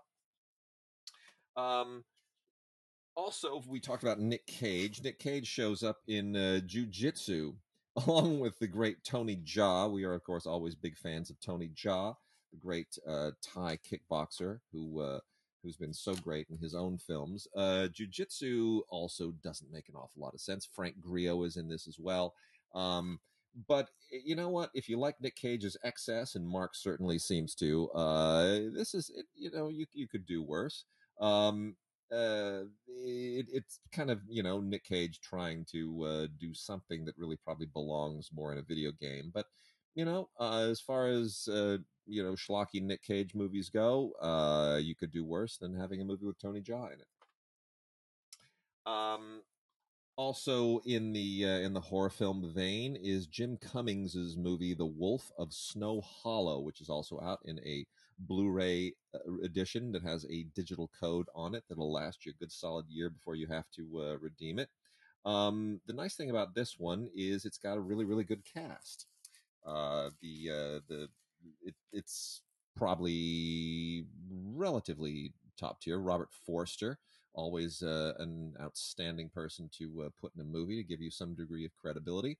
This is all about a kind of a what seems to be ordinary crime happening in a mountain village, and bodies start showing up, and there's sort of more to it, which of course will reveal itself as having something to do with werewolves because there's always a full moon. So kind of a modern werewolf spin. The Rental is a somewhat silly but effectively directed Dave Franco movie, directed by Dave Franco. The brother of James Franco, for those who don't know, who's shown up in a lot of his movies. Basically, it's one of a number of movies now that are taking advantage of Airbnb and things of the sort to sort of spin rather scary narratives thereabouts. This is about a couple of couples who go to a weekend trip at an Airbnb, which, of course, it turns out has been rented to them by a psychopath, and they start getting kind of picked off one at a time while they are while they have been toyed with, let's say. Again, really follows all the genre beats to an absolute perfect T. Doesn't do anything really remarkable. The acting is adequate. Deserves probably the cast deserves a better movie than this. But written by Dave Franco and Joe Swanberg, who of course has his own reputation as a filmmaker, and they're mostly just exploiting, taking a genre staple and imposing it on a kind of a new paradigm. Again, well made, a little more intelligent than it you would normally get, but not as intelligent as we wished it would have been. Summerland is written and directed by Jessica Swale. This is basically a vehicle for Gemma Arterton and some other wonderful British actors and actresses. Gugu Mbatha Raw and Tom Courtney and Penelope Wilton all show up in this. We love all of them. They are all wonderful, wonderful actors and actresses.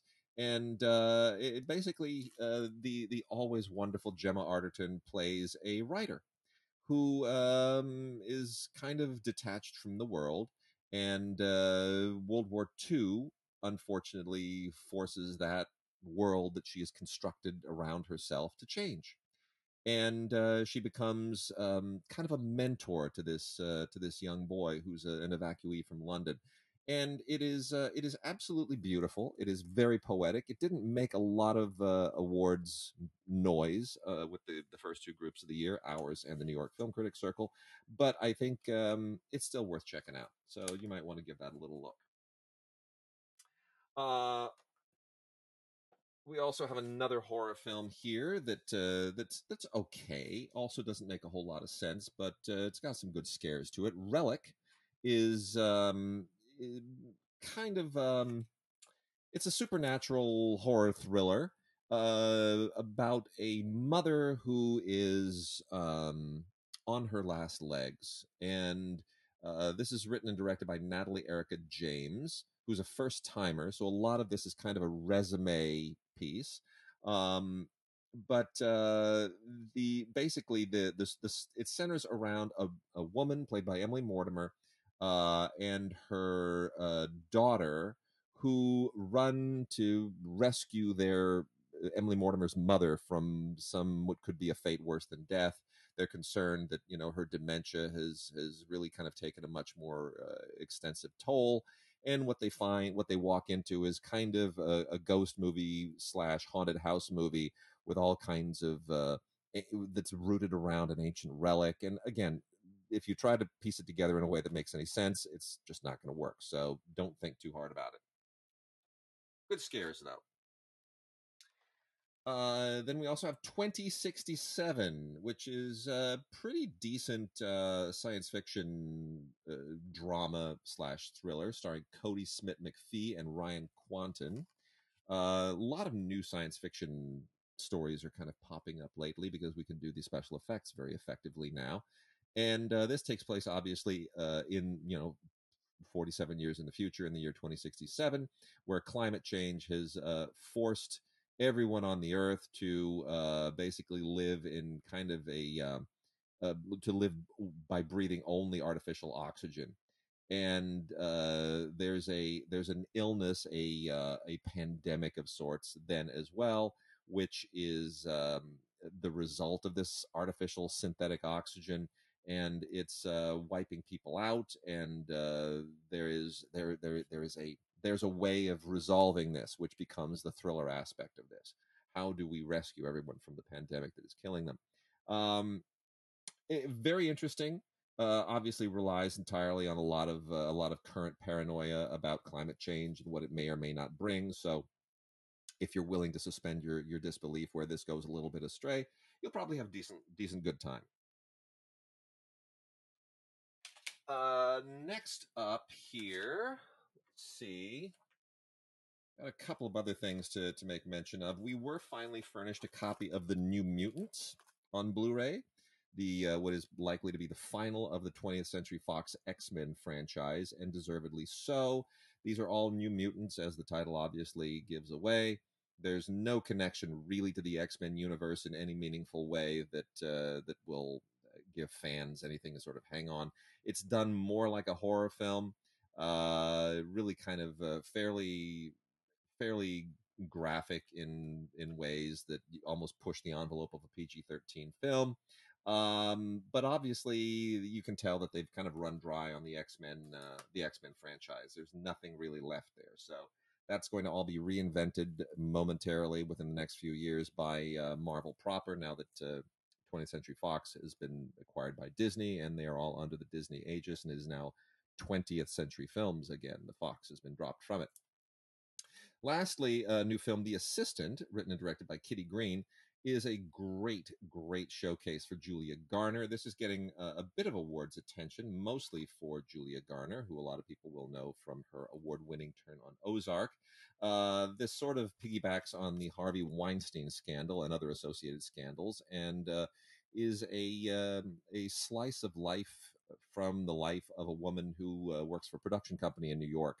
She's an assistant to a producer, and she is consistently subject to the abuse of that producer, having to hide his sexual indiscretions, lie to his wife, enable him, as would be the appropriate term, and it is pretty searing. It is very realistic for those of us who are familiar with instances that are similar to this, and how Harvey Weinstein was able to do what he did for as long as he did. So that is something that is that is really worth paying attention to.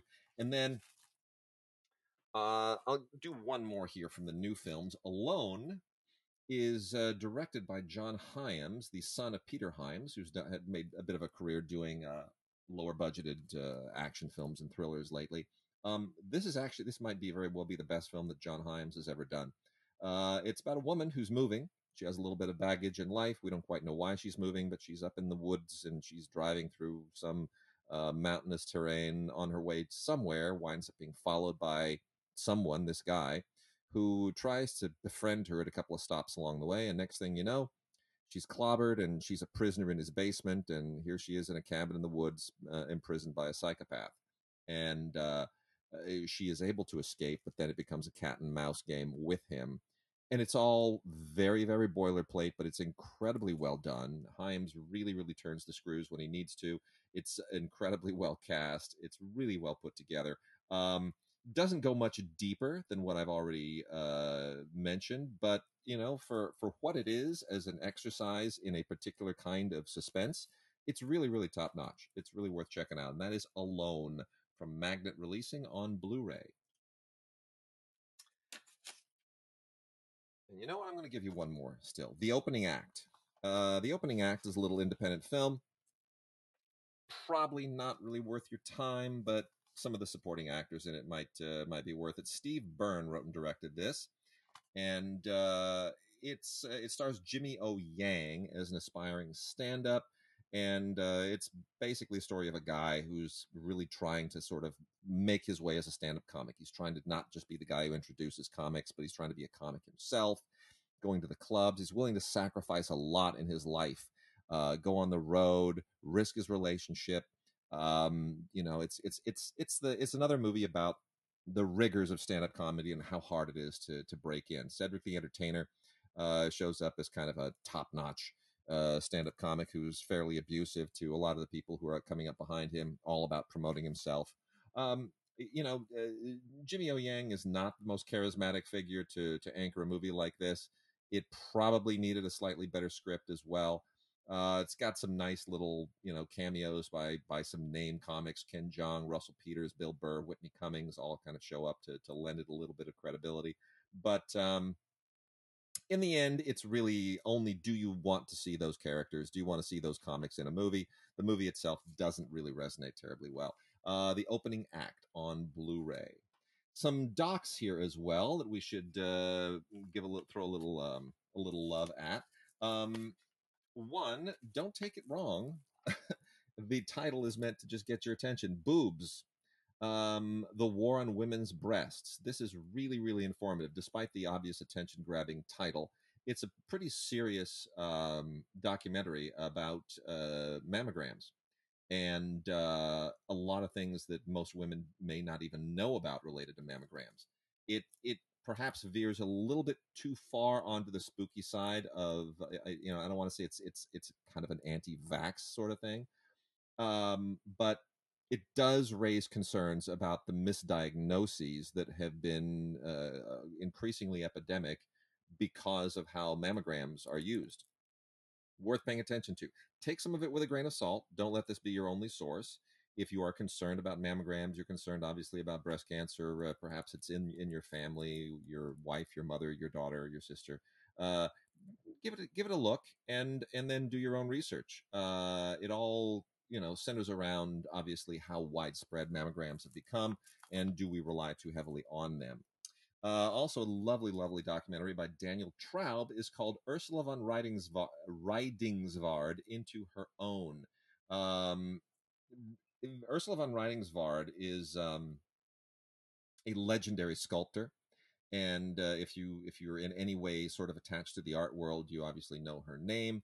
And this is just an absolutely beautiful look at her career, how she, born during World War II in Poland and came to the United States as a refugee, and how her family background and her family history, and the world of New York in the 1970s really all kind of informed her artistic sensibilities.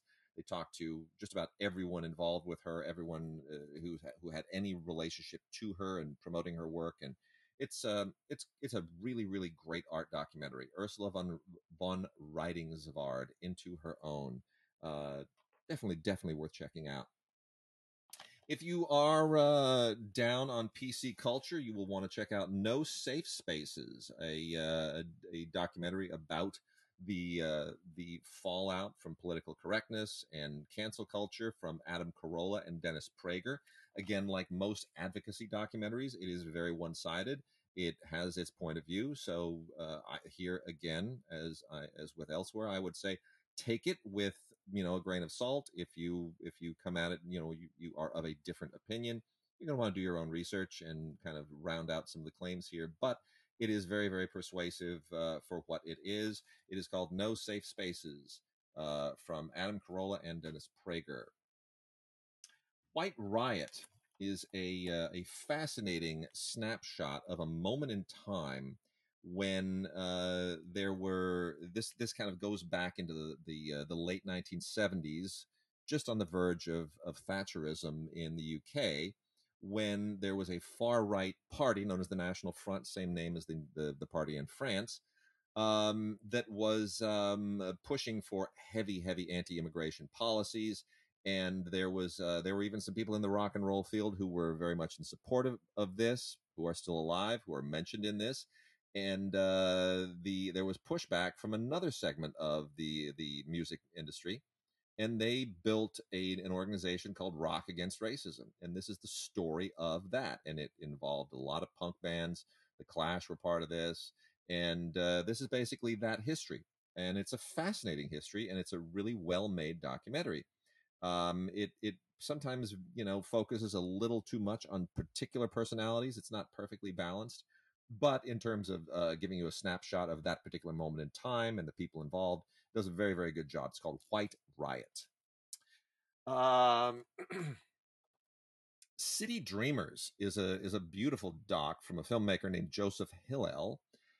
This made the festival rounds in the last year or two, and deserves to. It looks at 4 women architects who were central to changing the way that we look at our urban landscapes over the last 7 decades or so.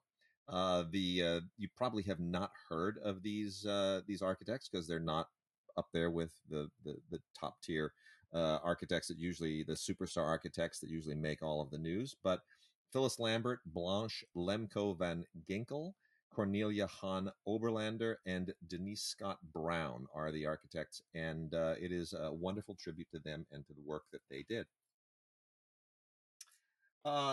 2 docs to kind of wrap things out here. One is the Werner Herzog documentary Nomad, in the footsteps of Bruce Chatwin. This is not one of Werner Herzog's best efforts. It is recommended on Blu-ray only to people who are big Werner Herzog fans. Really all he does is he revisits his friendship with Bruce Chatwin, famous adventurer and travel journalist and an author and kind of all around bon vivant, and revisits what he did, the places he went, and tries to kind of find commonality between their lives and their perspectives. It's a tribute to a friend, a tribute to somebody who was very meaningful to Herzog. But unless you are very, very deeply connected to Herzog's attachment to Chatwin, it's probably not going to mean a whole lot to you. Last documentary here before I get into some PBS stuff, which I'll roll through fairly quickly, is Route One USA. That's Route One / USA by Robert Kramer. This is a 2-disc documentary from Icarus. And if you are familiar with Route One in any way, and you probably, if you're a documentary buff, you've probably been familiar with this for a long, long time. Robert Kramer is kind of a guerrilla documentarian of sorts, and he in 1988 he returned to the United States after having lived for quite some time as an expat in France, and made it a goal of his to basically document and chronicle a journey along the entirety of Route One, all the way from the border with Canada to Key West, Florida. And it took him 5 months to do this. And this becomes kind of a travelogue through America. And it is a fascinating one. It is a purely personal one. It's not meant to offer any point of view other than his own. It's really just how he sees America at this point in time on this route. It is a very narrow snapshot, but it is a chronicle. It is a document that belongs with other documents. We all make documents of our own every time we turn our cameras on, every time we take a photograph or shoot some video. And this just happens to be one of his, but he is a very, very talented filmmaker, always has been. And it's a pretty impressive film. So, even though it was shot 30 years ago, it has now been restored. It looks better than ever. And, really under current circumstances deserves to get a good long second look. A lot of great stuff from PBS lately.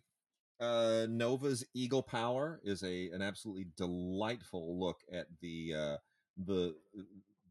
eagles and what they mean in North America, and their historical and natural power and their relevance to the ecosystem. Viral Anti-Semitism in 4 Mutations is an absolutely chilling look at the reemergence of anti-Semitism in the world as it raises its head once again. Not exactly something I would recommend for the holidays, but something that is really worth checking out. Asian Americans is a it should be better. I'd love to give this the highest recommendation, but it should be better. It's 5 hours. It's very long. It's very thorough. It looks at the entire legacy of Asian Americans in their history in America, their contributions to the culture, and so forth. But it misses. There are a lot of blind spots in this, I'm sorry to say, and I have some friends who were sort of subject to some of those blind spots. So again, as good as it is, it doesn't fully capture the history or the story. It's a good starting point, as with other things. Do your own research and add to. Don't just let this be your final stopping place. But again, 5 hours of the history of Asian Americans is a wonderful tribute. Also from PBS, The Vote, another great American experience documentary on the suffrage movement, and looking back on the passage of the 19th Amendment that gave women the right to vote. This looks at the entire history of suffrage, what it meant at the time, what it means now. Really, really great history. Very extensively done. Super, super professional. All of it on 2 discs. One of the more elaborate American experience historical documentaries in quite a while. Prehistoric Road Trip is a look at fossils, and you may not think fossils are super cool and sexy, but somehow the host of this thing, Emily Grassley, does a great job of making them so. She basically centers around the Dakotas, Wyoming, Nebraska, Montana, that part of kind of central and north central America, to see what these fossils tell her about our ancient geologic time. and it's very, very well organized. It's not too wonky, and it's kind of fun. And you sort of feel like a kid again watching this. When you're a kid, you go searching for fossils, and you eventually think it's something that you grow out of. And for some of us, not so much. The Man Who Tried to Feed the World is another really, really remarkable American experience documentary that looks at the story of a man who tried to resolve India's famine that devastated the subcontinent in 1966. And basically, he's just an Iowa farmer who, Norman Borlaug was his name, who thought that he could bring whatever knowledge he had and help revolutionize what was going on in India. And eventually, he was given the Nobel Peace Prize in 1970, but always remained a very controversial figure. It's a really, really interesting doc, definitely worth checking out. Islands of Wonder is from BBC Earth, also a PBS release. But this is just a beautiful travelogue of Hawaii, Borneo, and Madagascar, three of the most extraordinary island-based natural paradises on Earth. And if you thought you knew them, you won't feel that way anymore after watching this. The photography is absolutely superb. My only regret is it's not on Blu-ray, and it should be on Blu-ray. It screams for high-def treatment. Opioids Inc. doesn't need any other introduction. That's a Frontline doc in collaboration with the Financial Times, looking at the opioid crisis. If you know already enough about it, you're probably not going to need it, but it's still very good. Let's Talk Menopause.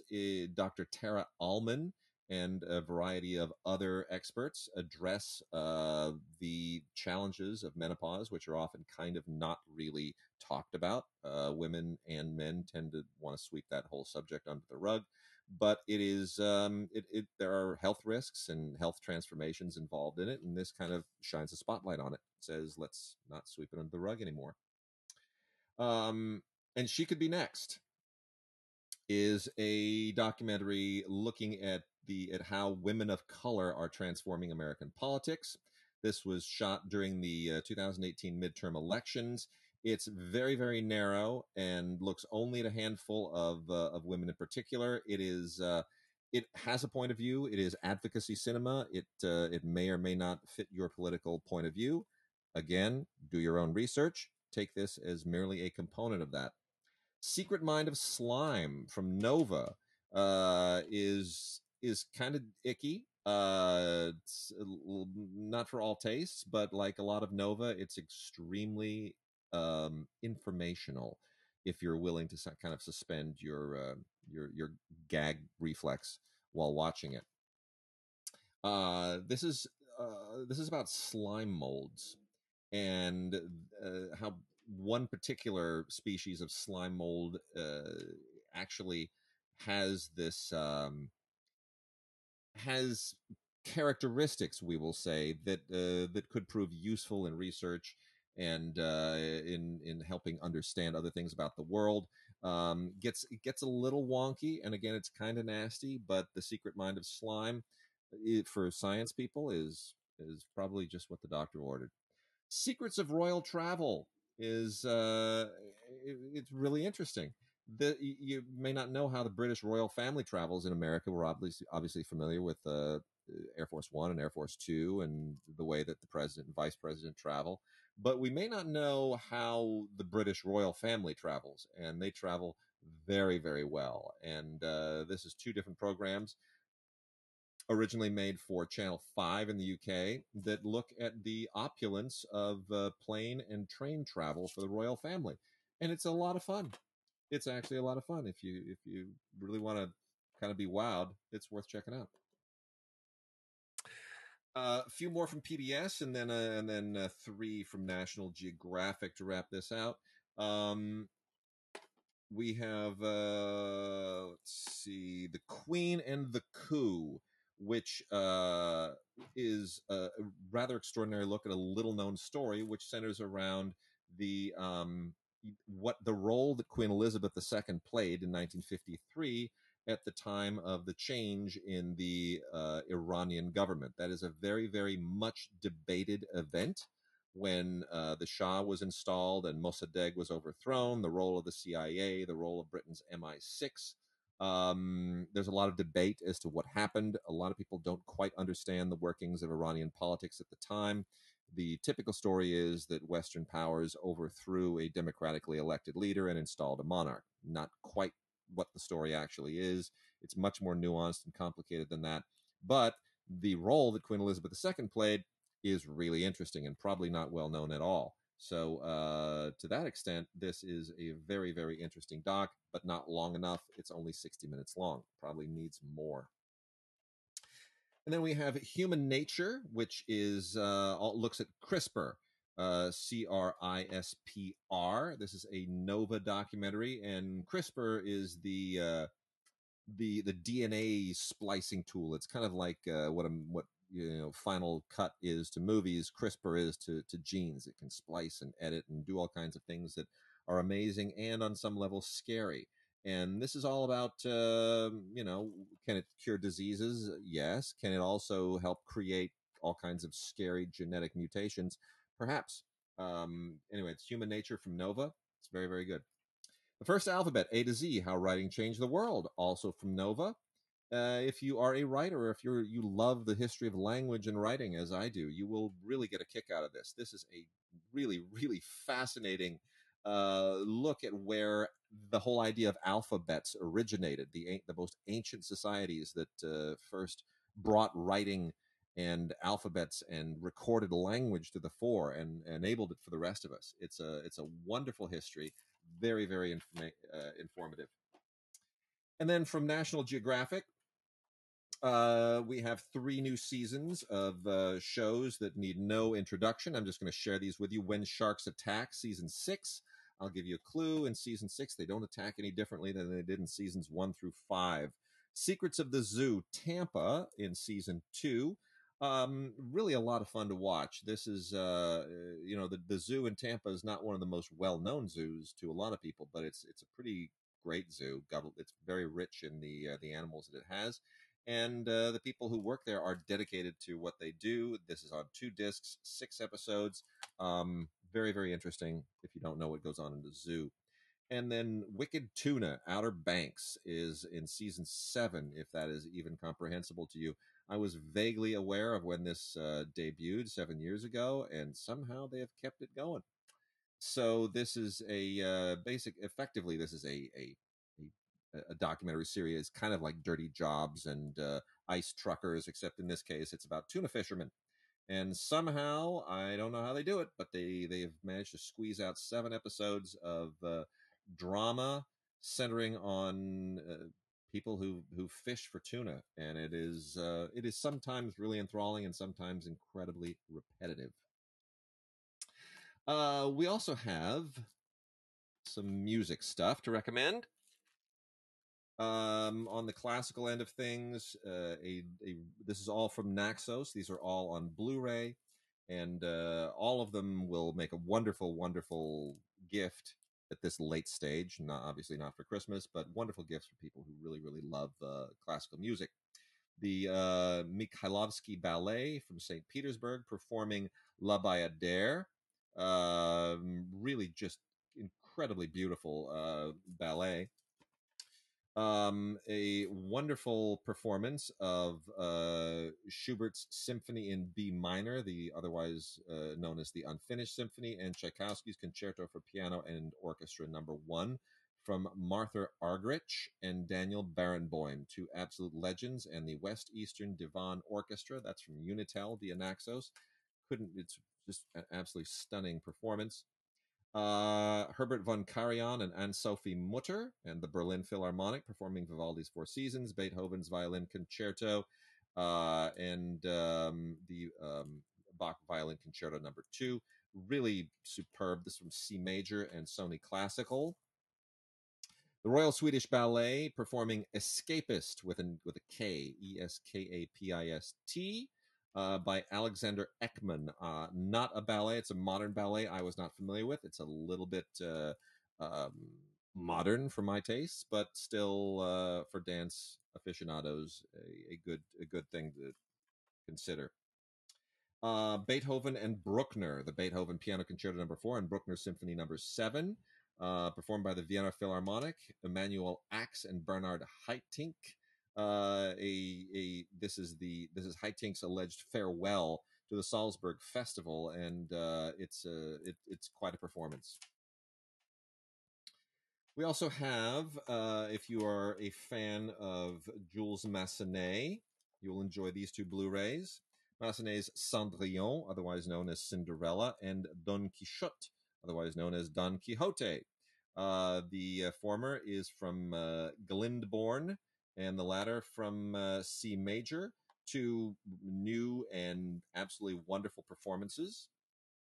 Also, Placido Domingo's Opera Gala, 50 years at the Arena di Verona from Verona in Italy. Just mostly highlights here, but this is for Placido Domingo fans, and really very nicely transferred on Blu-ray.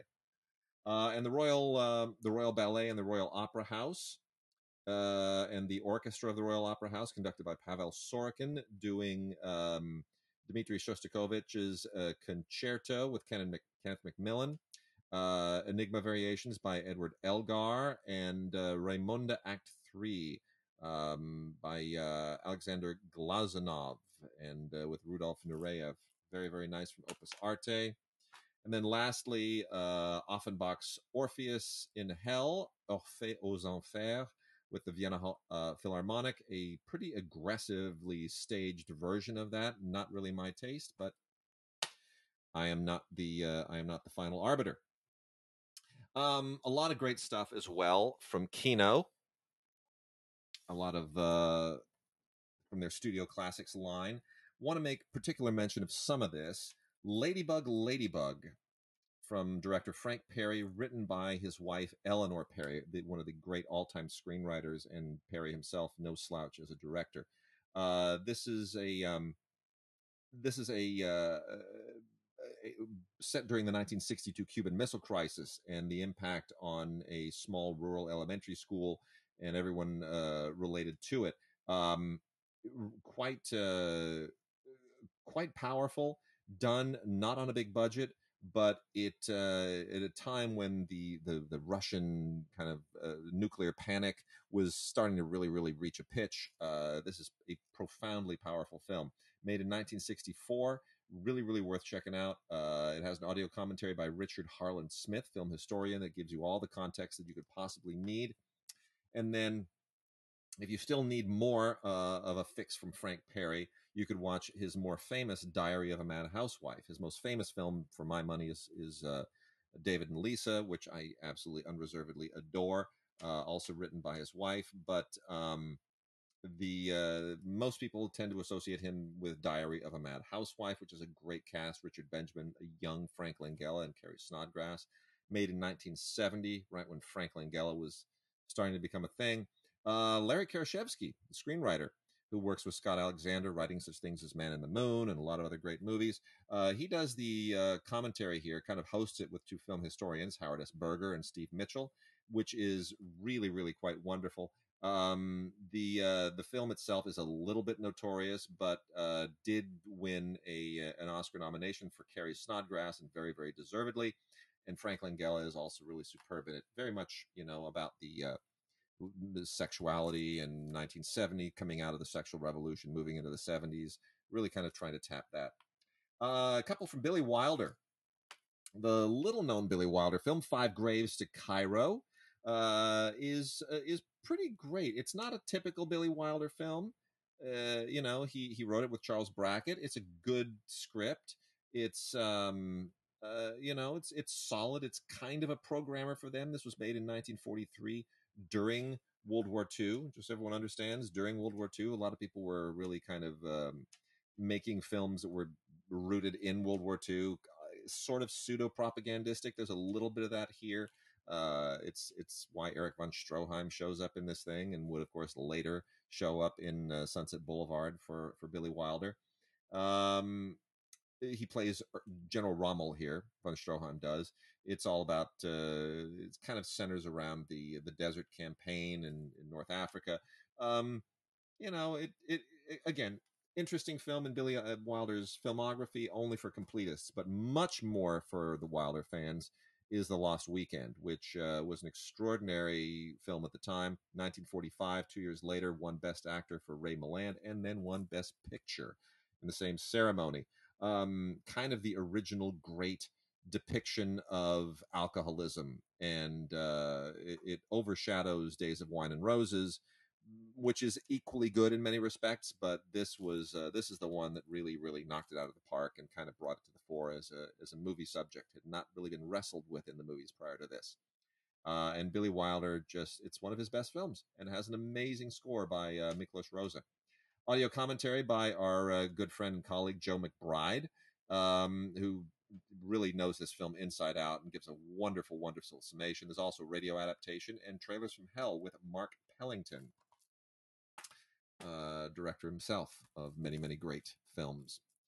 Fellini's Casanova with Donald Sutherland is also on Blu-ray. It's a little surprising that this Universal let this go as just kind of a simple release to Kino. Good for Kino for bringing it out, but this is a movie that demands almost a Criterion release. It's not one of Fellini's great films, but it is one of his more significant films.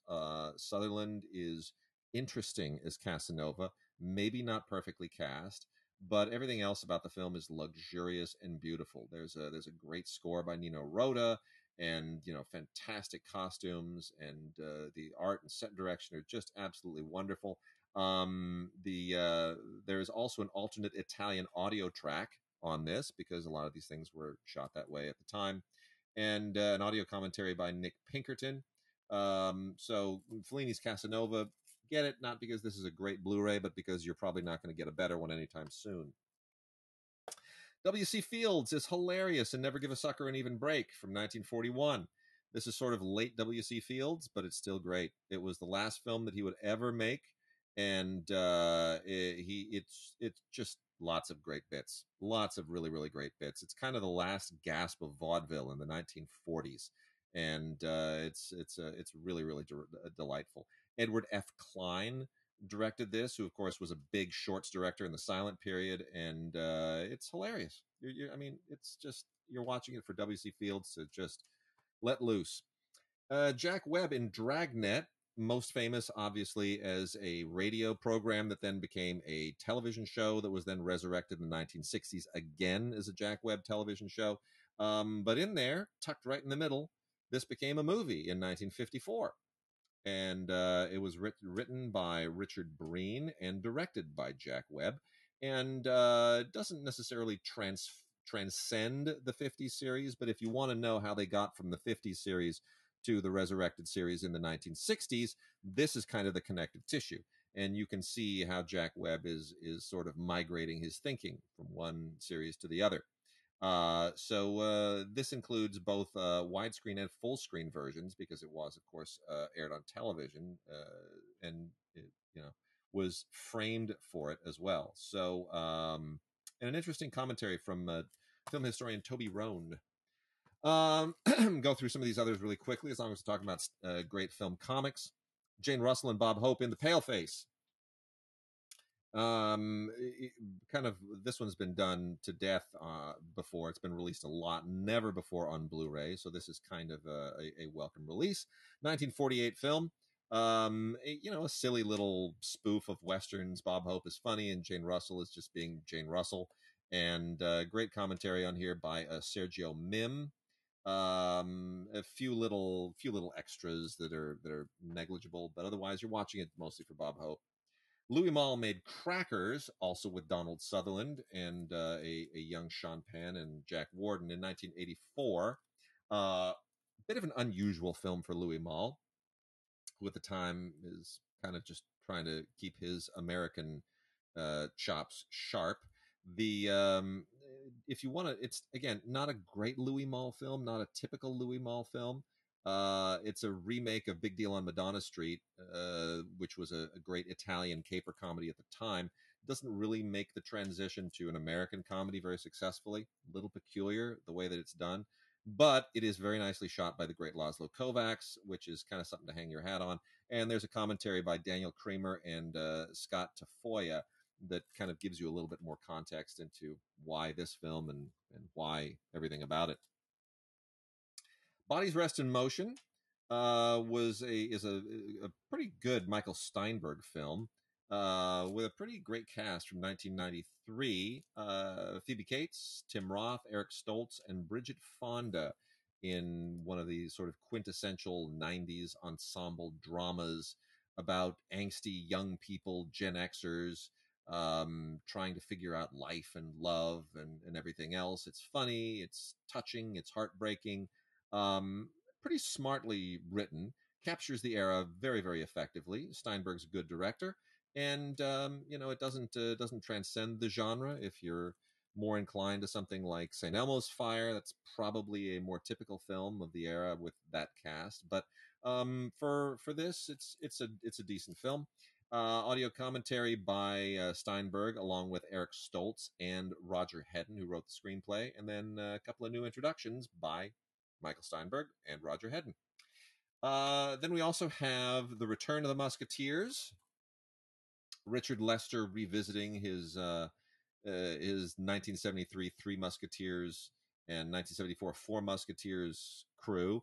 In 1989, he brought the band back together again, and not as successfully, but it was, if you're a fan of those first two films, it's pretty great. I mean, it's hard to resist getting the band back together, even if they don't quite have the same pizzazz and sizzle. It's still funny. It still has some great supporting performances too. Geraldine Chaplin is wonderful in this, and it's fine. Audio commentary from Peter Tonguet, film historian. Uh, Again, gives you all the necessary background and information that you need. Let's also include just a few more here. We've got another volume of Film Noir, The Dark Side of Cinema 4. They are, I don't want to say scraping the bottom of the barrel, but they are certainly scraping for titles that are way outside of what most people have probably even heard of. The three films included here are Six Bridges to Cross, An Act of Murder, and Calcutta.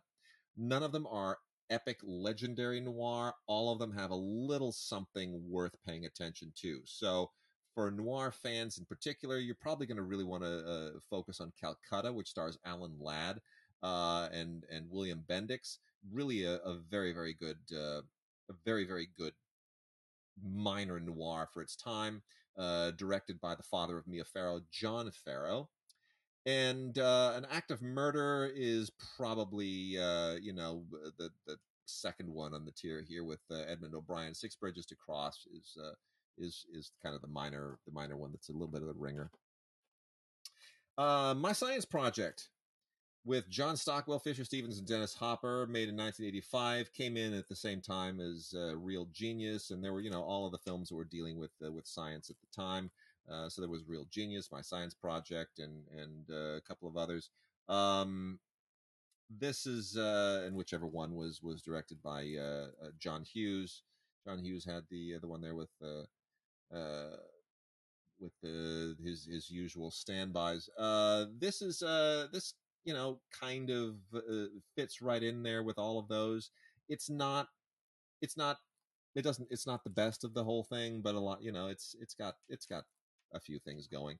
Mike McPadden and Kat Ellinger do the audio commentary, and then Fisher Stevens, who's gone on to be a very, very good filmmaker and producer and financier in his own, is also featured in an interview.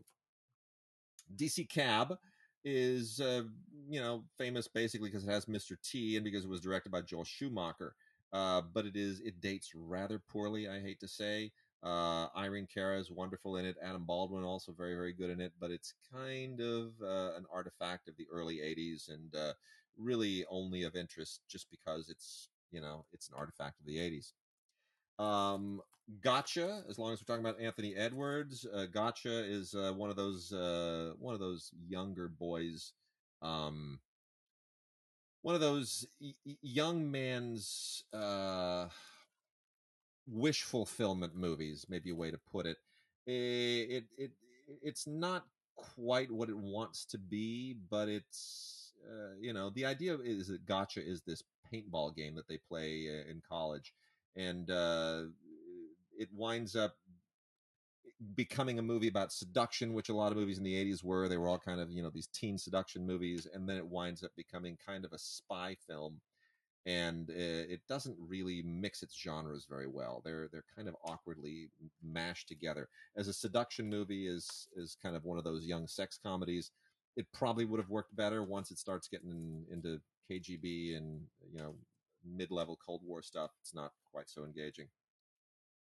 The River is a particularly great movie that was made the same year as Country. Some people might remember, Country was with Sam Shepard, and The River is with Mel Gibson. Mel Gibson and Sissy Spacek are the couple here. And both films are primarily focused on the plight of farmers, which was really a thing in the mid 80s. This is from 1984. There was a lot of question about farmers not having enough to get by, needing subsidies. And so the plight of farmers in the early to mid 80s gave us two different films. Country is much grittier. This is much more pastoral. Mark Rydell, who did On Golden Pond, directed it, gave it that glowing sensibility that he had come to kind of make his own. And it also features an absolutely beautiful score by John Williams. And shot by Vilmos Zsigmond, who of course did Close Encounters and many other fine films. So if you can get past the fact that it's a little bit rose-colored for the subject that it's trying to tell, the plight of American farmers, Mel Gibson is superb, Sissy Spacek is great, Scott Glenn in the supporting performance, just right on the heels of being in The Right Stuff. A lot of fine contributions here, but especially that John Williams score, which is just absolutely great. Couple of Robert Redford things to make mention of, one in front of the camera, one behind it. Sidney Pollack directs Robert Redford and Lena Olin in Havana, which is an old-fashioned melodrama made in 1990, set against the days just preceding the Cuban Revolution, when Fidel Castro took power from Somoza, and or from Batista. Sorry, from Batista. Getting my Latin American dictators mixed up. Interesting thing here. Mark Rydell also shows up as an actor in this, the director of The River. The movie itself is a little bit too concerned with Robert Redford and his hair and making him look great and kind of building off of the Robert Redford mystique. There's a little bit too much of that going on here, but it's a Sidney Pollack film. It's super professional, and Lena Olin is always wonderful. Robert Redford then directed the Milagro Beanfield War, which came 8 years after his Oscar-winning work on Ordinary People, and it's not even remotely up to snuff with Ordinary People. It's a subject that obviously means a great deal to him, but it just didn't quite click. It feels almost like a TV movie. It's very much about a kind of a small rural incident. It's very well made. It has a lovely score by Dave Grusin, who also wrote the music to Havana. But it just doesn't really quite click. It has an audio commentary by Chick Venera, who stars in it, along with film historian Daniel Kramer. And then the last of the keynote titles that I'm going to talk about here is one of the best films of the past 30 years, Grace of My Heart, which is an absolutely extraordinary film. I wish there were a more elaborate special edition of this thing. There is not, so we're going to have to live with this Blu-ray for a good long time, but I'm grateful to have it. I'm not going to complain. Written and directed by Allison Anders. This thing should have had piles of Oscar nominations. It's an absolutely extraordinary movie about a songwriter and her entire life and her experience and all the people that she worked with in the 1960s primarily. It is loosely based on Carole King. Obviously, nothing here really is. There's no Carole King songs. It's not evocative of her life, but it's really damn good. It's a really outstanding film. The songs that were written for it by Burt Bacharach and Elvis Costello, every single one of them is amazing. The film is beautifully directed. It has an incredible cast. Ileana Douglas in the lead part should have won an Academy Award. It's criminal that she wasn't even nominated. John Turturro is great. Eric Stoltz is great. Matt Dillon is great. Patsy Kensit, Bruce Davison. It's just a really, really good movie. It was released at the time by Gramercy Pictures, which exists no more. It was folded into Focus a long time ago. But Grace of My Heart, if you saw the movie, if you own the soundtrack and you listen to it repeatedly as I do, you know it's an absolutely enthralling movie. It's just superb.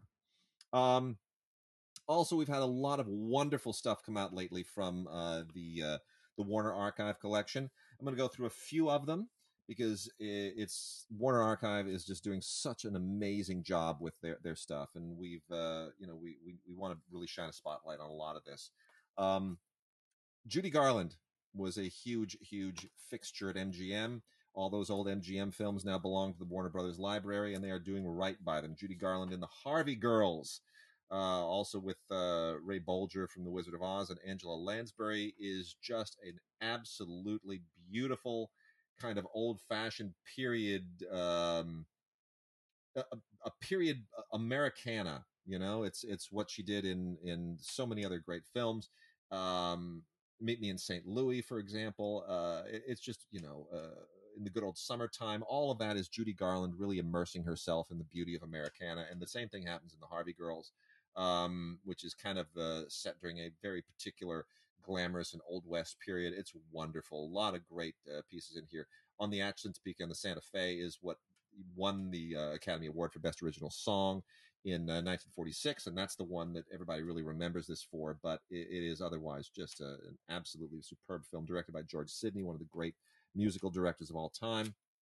Judy Garland and Gene Kelly together again in The Pirate, with amazing songs by Cole Porter, beautifully photographed. You know what, it makes no sense whatsoever, and it doesn't need to, because you're looking at Judy Garland and Gene Kelly, and that's enough here. Lots of wonderful extras on here, including a commentary by historian John Fricke, a making of featurette, and a cartoon and a short, and the whole program put together so you get the complete experience. There are some song outtakes and even some promotional radio interviews with Gene Kelly and Judy Garland that are really quite a hoot. Gives you a sense of how things were promoted back then. And a lot of great numbers in here. Be a Clown, which of course was most people remember from Singing in the Rain, but it originally comes from The Pirate. We also have Spencer Tracy and Katharine Hepburn in Without Love, which features a pretty wonderful supporting turn from Lucille Ball as well. Really a lot of fun. Keenan Wynn is great in this too. Absolutely a whole lot of fun. So even though it's all about Tracy and Hepburn doing what they do, and really just at the max, turning their shtick up to 11.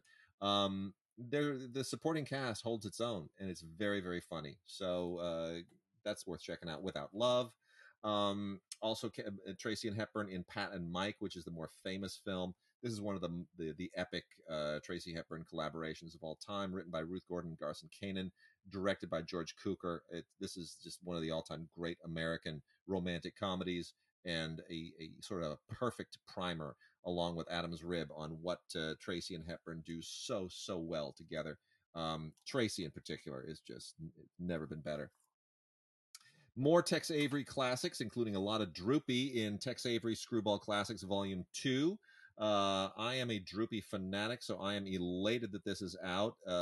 This has just so many fun things. Drag Along Droopy is one of my all-time favorites, and Dixieland Droopy. I'm so glad that those are out here. But you get other stuff too. You get Three Little Pups and Little Rural Riding Hood. It's Tex Avery belongs in the same class with Chuck Jones. Absolutely perfect. I'm glad we got volume 2 of that out. A complete series of Space Ghost and Dino Boy is, a little weird and dated. It's definitely Hanna-Barbera at their most eccentric and peculiar, but you know what? Somehow anything related to Space Ghost has a following, so I'm going to make a mention of it. A few more here that are definitely worth paying attention to. One, if you obviously Star Trek fans will will be enthralled to know that Genesis 2 and Planet Earth are out in a 2-film collection. These are 2 attempts by Gene Roddenberry to try to launch a new series on par with Star Trek. Neither of them worked, but they're both quite interesting, and they both have a lot of great ideas in them, and typical Gene Roddenberry um, fusion of high-mindedness and pulpiness. And they're both together on one Blu-ray, a 2-film collection now from Warner Archive: Genesis 2 and Planet Earth, the 2 failed pilots, and it makes for a movie together. Gary Cooper's Academy Award-winning performance in Sergeant York, also in an absolutely tremendous Blu-ray, beautifully transferred. The black and white has never looked better. And this is, of course, the story of a famous World War I legend, a World War I war hero who refused to actually use a gun. And he wound up capturing 132 German soldiers during the Battle of the Argonne. And it's an inspiring story. It's kind of a pacifist war hero story. It's really great. Gary Cooper and Sergeant York, just an absolutely perfect movie, and directed, of course, by the great Howard Hawks. Sunday in New York has kind of lost a little bit of its luster over time, but it still has that great early 1960s romantic vibe to it that we associate with so many great movies from that period. That kind of groovy hipster Mad Men moment. Cliff Robertson, Rod Taylor, and Jane Fonda, along with Jim Backus and Robert Culp. It's a terrific cast. It really captures that pastel colored, swingery, hipstery, too much hairspray, and slightly too well trimmed suits moment. We tend to think about Rock Hudson and Doris Day as kind of typifying this, but Cliff Robertson does a great job, as does Jane Fonda. They all really kind of round out this particular kind of romantic comedy beautifully. Rod Taylor is one of the better things that he's ever done. It's based on a play by Norman Krasna, but it's more than the play. Krasna did the adaptation himself and opened it up and gave it a much bigger landscape and a bigger canvas. And then Robert Ryan and John Wayne in The Flying Leathernecks, or just Flying Leathernecks. No, this was one of those John Hughes films that he tried to where he tried to sort of do what he wanted. Hughes always wanted to make bigger films, and I think he had the opportunity to make. So he tried to sort of do another big aviation landscape here, which he had done in his first film, obviously. And it's he didn't direct this. Nicholas Ray directed this, but it's still it's a very ambitious film about fighter squadron, Marine fighter squadron during the Battle of Guadalcanal. And it has a lot of really impressive stuff in it. A lot of the actual air footage is actual film that was shot during dogfights during the Pacific Theater. But it's melodramatic and perhaps a little too ambitious for its own good, but still a lot of fun to watch. Mentioned Judy Garland's turn in The Good Old Summertime. Well, that film was actually based on an earlier Ernst Lubitsch film called The Shop Around the Corner, which is also out on Blu-ray. And this also should have gotten a Criterion release or something more flamboyant. It has almost no special features on it. There's just a radio broadcast and a featurette. But it's still a great film. Margaret Sullivan and Jimmy Stewart, The Shop Around the Corner, one of the most wonderful of Ernst Lubitsch's romances. Absolutely a must-see for anybody that wants to bone up on the all-time American romantic comedy classics. More recently, this was remade. It is the Tom Hanks film, and Meg Ryan in You've Got Mail. So the story of how two people who think they hate each other and wind up through correspondence falling in love, not realizing who they are, continues to have legs. I would wager that that's going to get remade again, probably as a Twitter story anytime soon. It's still a great story and a lot of fun if you can get the right actors to play it. Let's see, and maybe just a couple others here from the Warner titles. Mr. Roberts, I'll make mention. I'll cover the genres here, and then give you a few anime to wrap things out. The Curse of Frankenstein with Peter Cushing and Christopher Lee, doing what they did with all that great Hammer stuff. This is, one of the classic Hammer films from the period. There are 2 discs here. It is loaded with extras, all of them new. Looking back on this film and why it was relevant at the time. Um, I don't know that this is a great Frankenstein film per se, but it's a significant one. It is a historically relevant one because this is when Frankenstein pivoted from being a universal franchise to something that others were able to make their own. So Frankenstein is an iconic story for both Universal and Hammer films, and this helps you understand how that pivot took place. The featurettes, in fact, are probably more interesting than the movie these days. And then Mr. Roberts, one of the all-time classic military comedies, absolutely priceless. Henry Fonda is great, but he's hardly the best thing about it. Jack Lemmon may be the best thing about it, and James Cagney is also terrific. And somehow William Powell manages to hold his own against all of these other very fine and funny actors. Co-directed by John Ford and Mervyn LeRoy. Mervyn LeRoy, of course, the great Warner Brothers director who would go on to produce The Wizard of Oz. And he and John Ford, 2 totally different directors, but it doesn't show any seams from having had 2 men in the chair. And it's more innocent than something like Catch-22. This is not cynical. It just says funny things happened on ships during World War II, and we're gonna tell you, we're gonna give you a good time. This was, of course, originally a Broadway play. Henry Fonda won a Tony for his part in this, and he's equally wonderful in the movie. It includes a commentary by Jack Lemmon, recorded obviously before he passed many years ago, and a trailer. And then just a few anime to make quick mention of. Some really wonderful stuff came out. We, I believe, on one of the last shows, we talked about Weathering with You, which I want to give a special attention to. This came out last year, technically a 2019 film. A lot of people in LAFCA wanted to try and give this consideration for 2020 because it was also released more widely in 2020. But an absolutely beautiful film from G-Kids and Shout Factory. Fantastic 4K UHD disc in this. Really amazing. Not a lot of anime on 4K, and this makes all the most of it. Makoto Shinkai directed Your Name previously, and then segued into this. This is not as good as Your Name, but boy, it comes awfully close, and it's just an absolutely wonderful story. We also have the complete series of Cowboy Bebop from Funimation in a steelbook. Cowboy Bebop it was supposed to be a feature film at some point. I don't know if it's still going to be. Certainly deserves to be if they can do it right. The animation and the story are fantastic.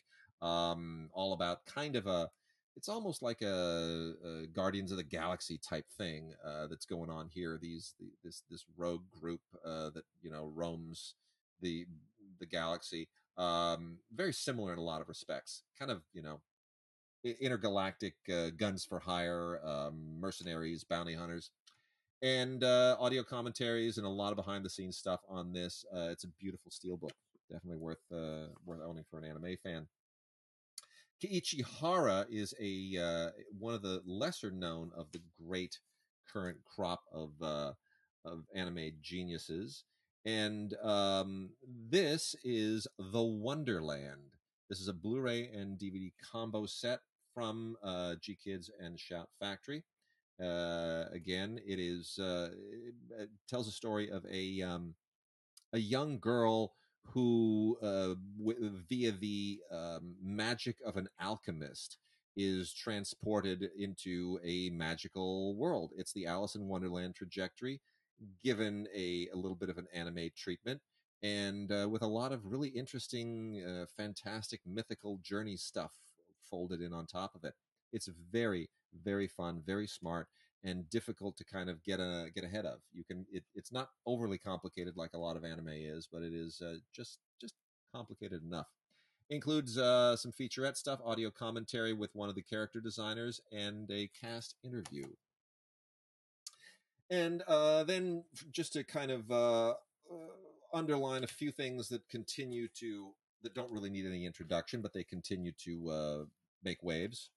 Digimon Adventure has a new release, The Last Evolution Kizuna. That's a Blu-ray DVD combo. Black Clover is out in part 1 of season 3. That continues to be kind of more of the same. Doesn't really need a further introduction from me. One Piece season 10, Voyage 2. Honestly, it's season 10, people. I don't know why they aren't doing this on Blu-ray. It's still only on DVD. Fairy Tale Collection 24, the final season.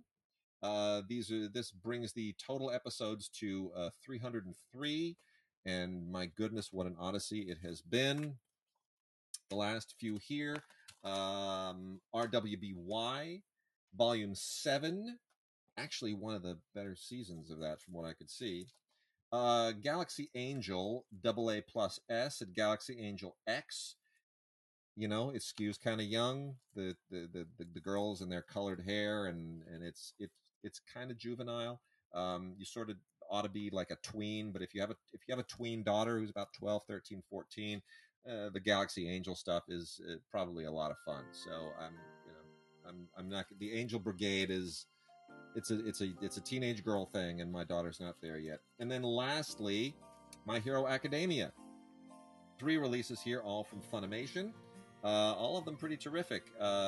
Season 4, Part 1, Season 2, and My Hero Academia Heroes Rising.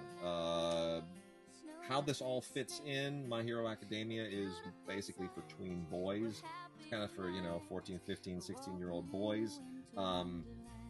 It's villains and superheroes, and it's kids doing amazing things, and I have never been able to make much sense out of the My Hero Academia world, how any of this stuff fits together, but it has a huge following, and I'm not going to be the one to pour water on their fire.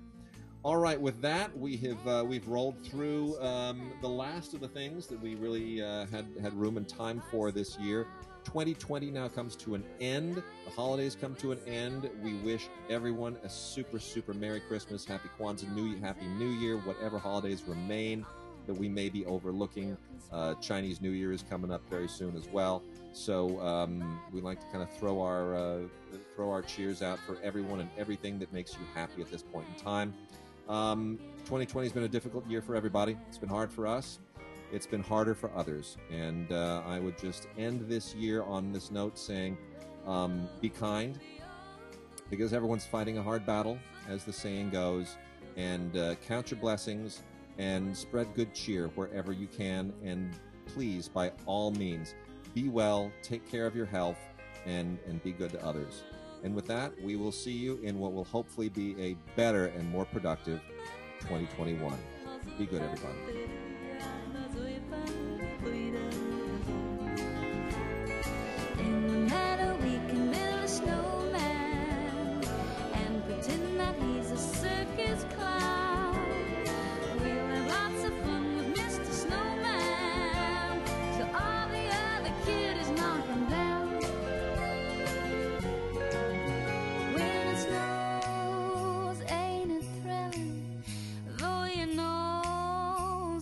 Chillin', we'll frolic and play the Eskimo way, walking in a winter wonderland, walking in a winter wonderland.